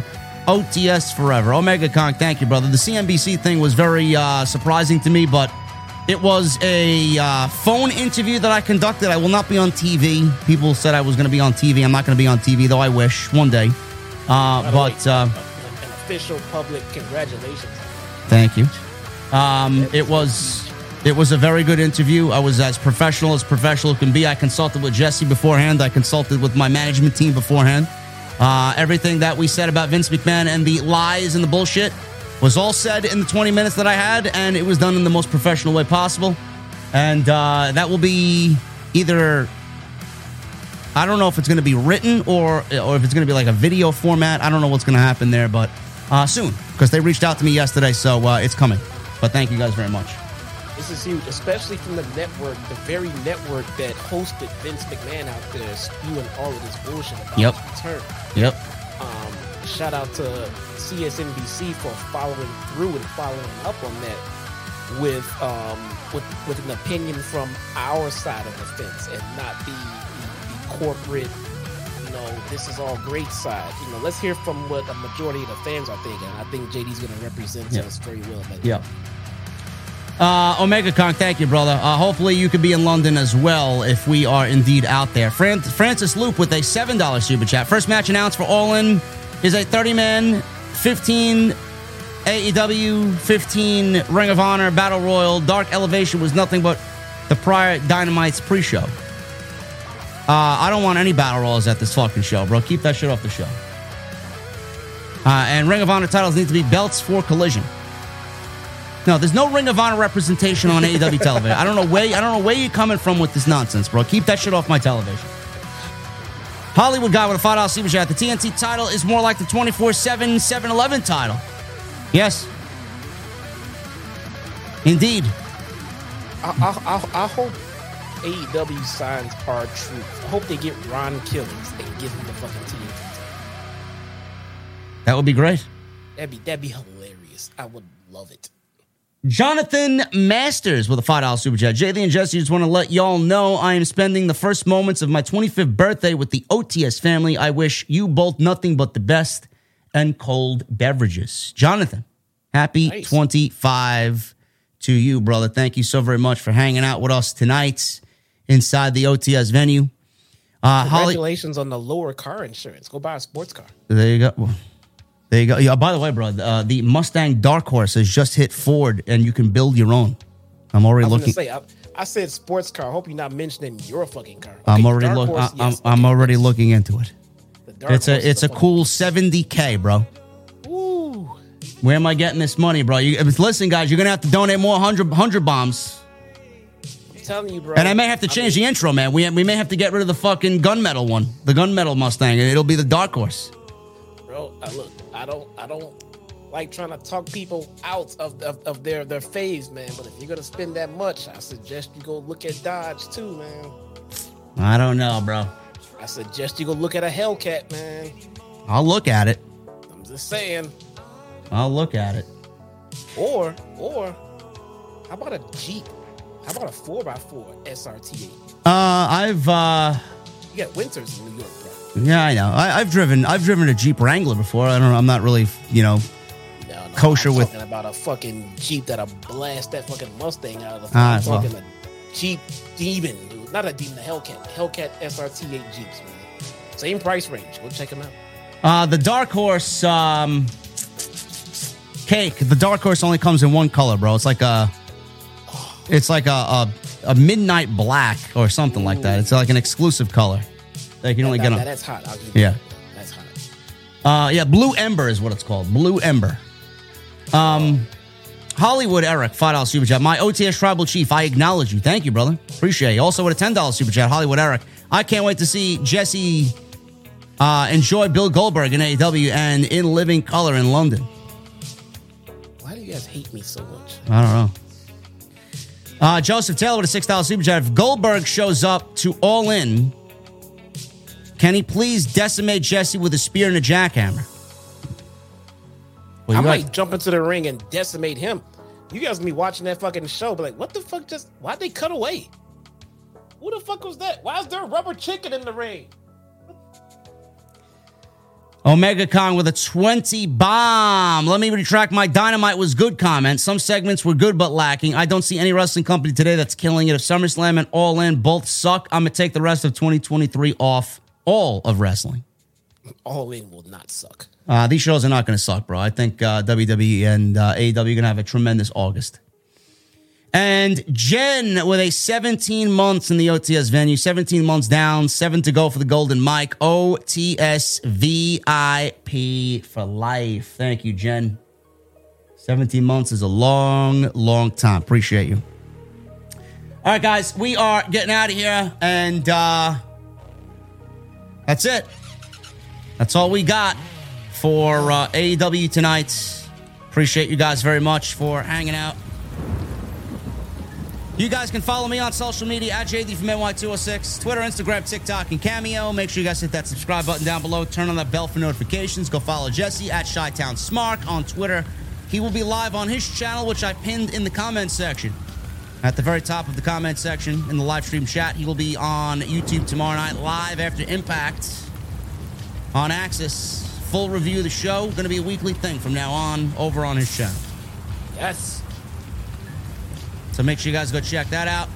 And make sure you guys continue to hit that thumbs up, man. I would really appreciate you guys continue to do that. We are at 800 likes. Let's try for 1,000 likes right here on the podcast before we get out of here. Thank you guys for the tremendous super chat. Love tonight. Over 700 in super chat. You guys are fucking animals, man. Savage animals. Memberships are open. Get them on in. We'll hang out at the venue with all the new members again on Friday, I believe. Or I may be live tomorrow. I don't know. I may be live at 5 p.m. tomorrow, depending on what's going on. I may actually push that back till Saturday. I'll let you guys know on Twitter tomorrow. But we will figure that out. But Friday's the next review, SmackDown. And that is the go-home show for Backlash, which also I will be live for. I can't do a Saturday. Saturday's Backlash. Never mind. I'm going to have to be live tomorrow. It's fucking Saturday pay-per-views, man. Throwing everything off. Yeah. So, yeah, we got a loaded week. I should have some extras up as well, so keep an eye on the channel. Lots of shit coming. But I want to thank you guys for joining us tonight on the podcast. Please go check out all the other videos that you might have missed, man. I've been uploading the shorts, or the extras, I should say, shorter form content. It's all on the channel. Go check all that stuff out. Tremendous stuff. I'm enjoying them. And like I said, Friday we'll be back in the OTS venue, man. Let me see those ace emojis before I get the fuck out of here, man. I love you guys. Thank you for the support tonight, and I will see you live tomorrow afternoon right here on Off the Script for episode 476. I'll see you guys later.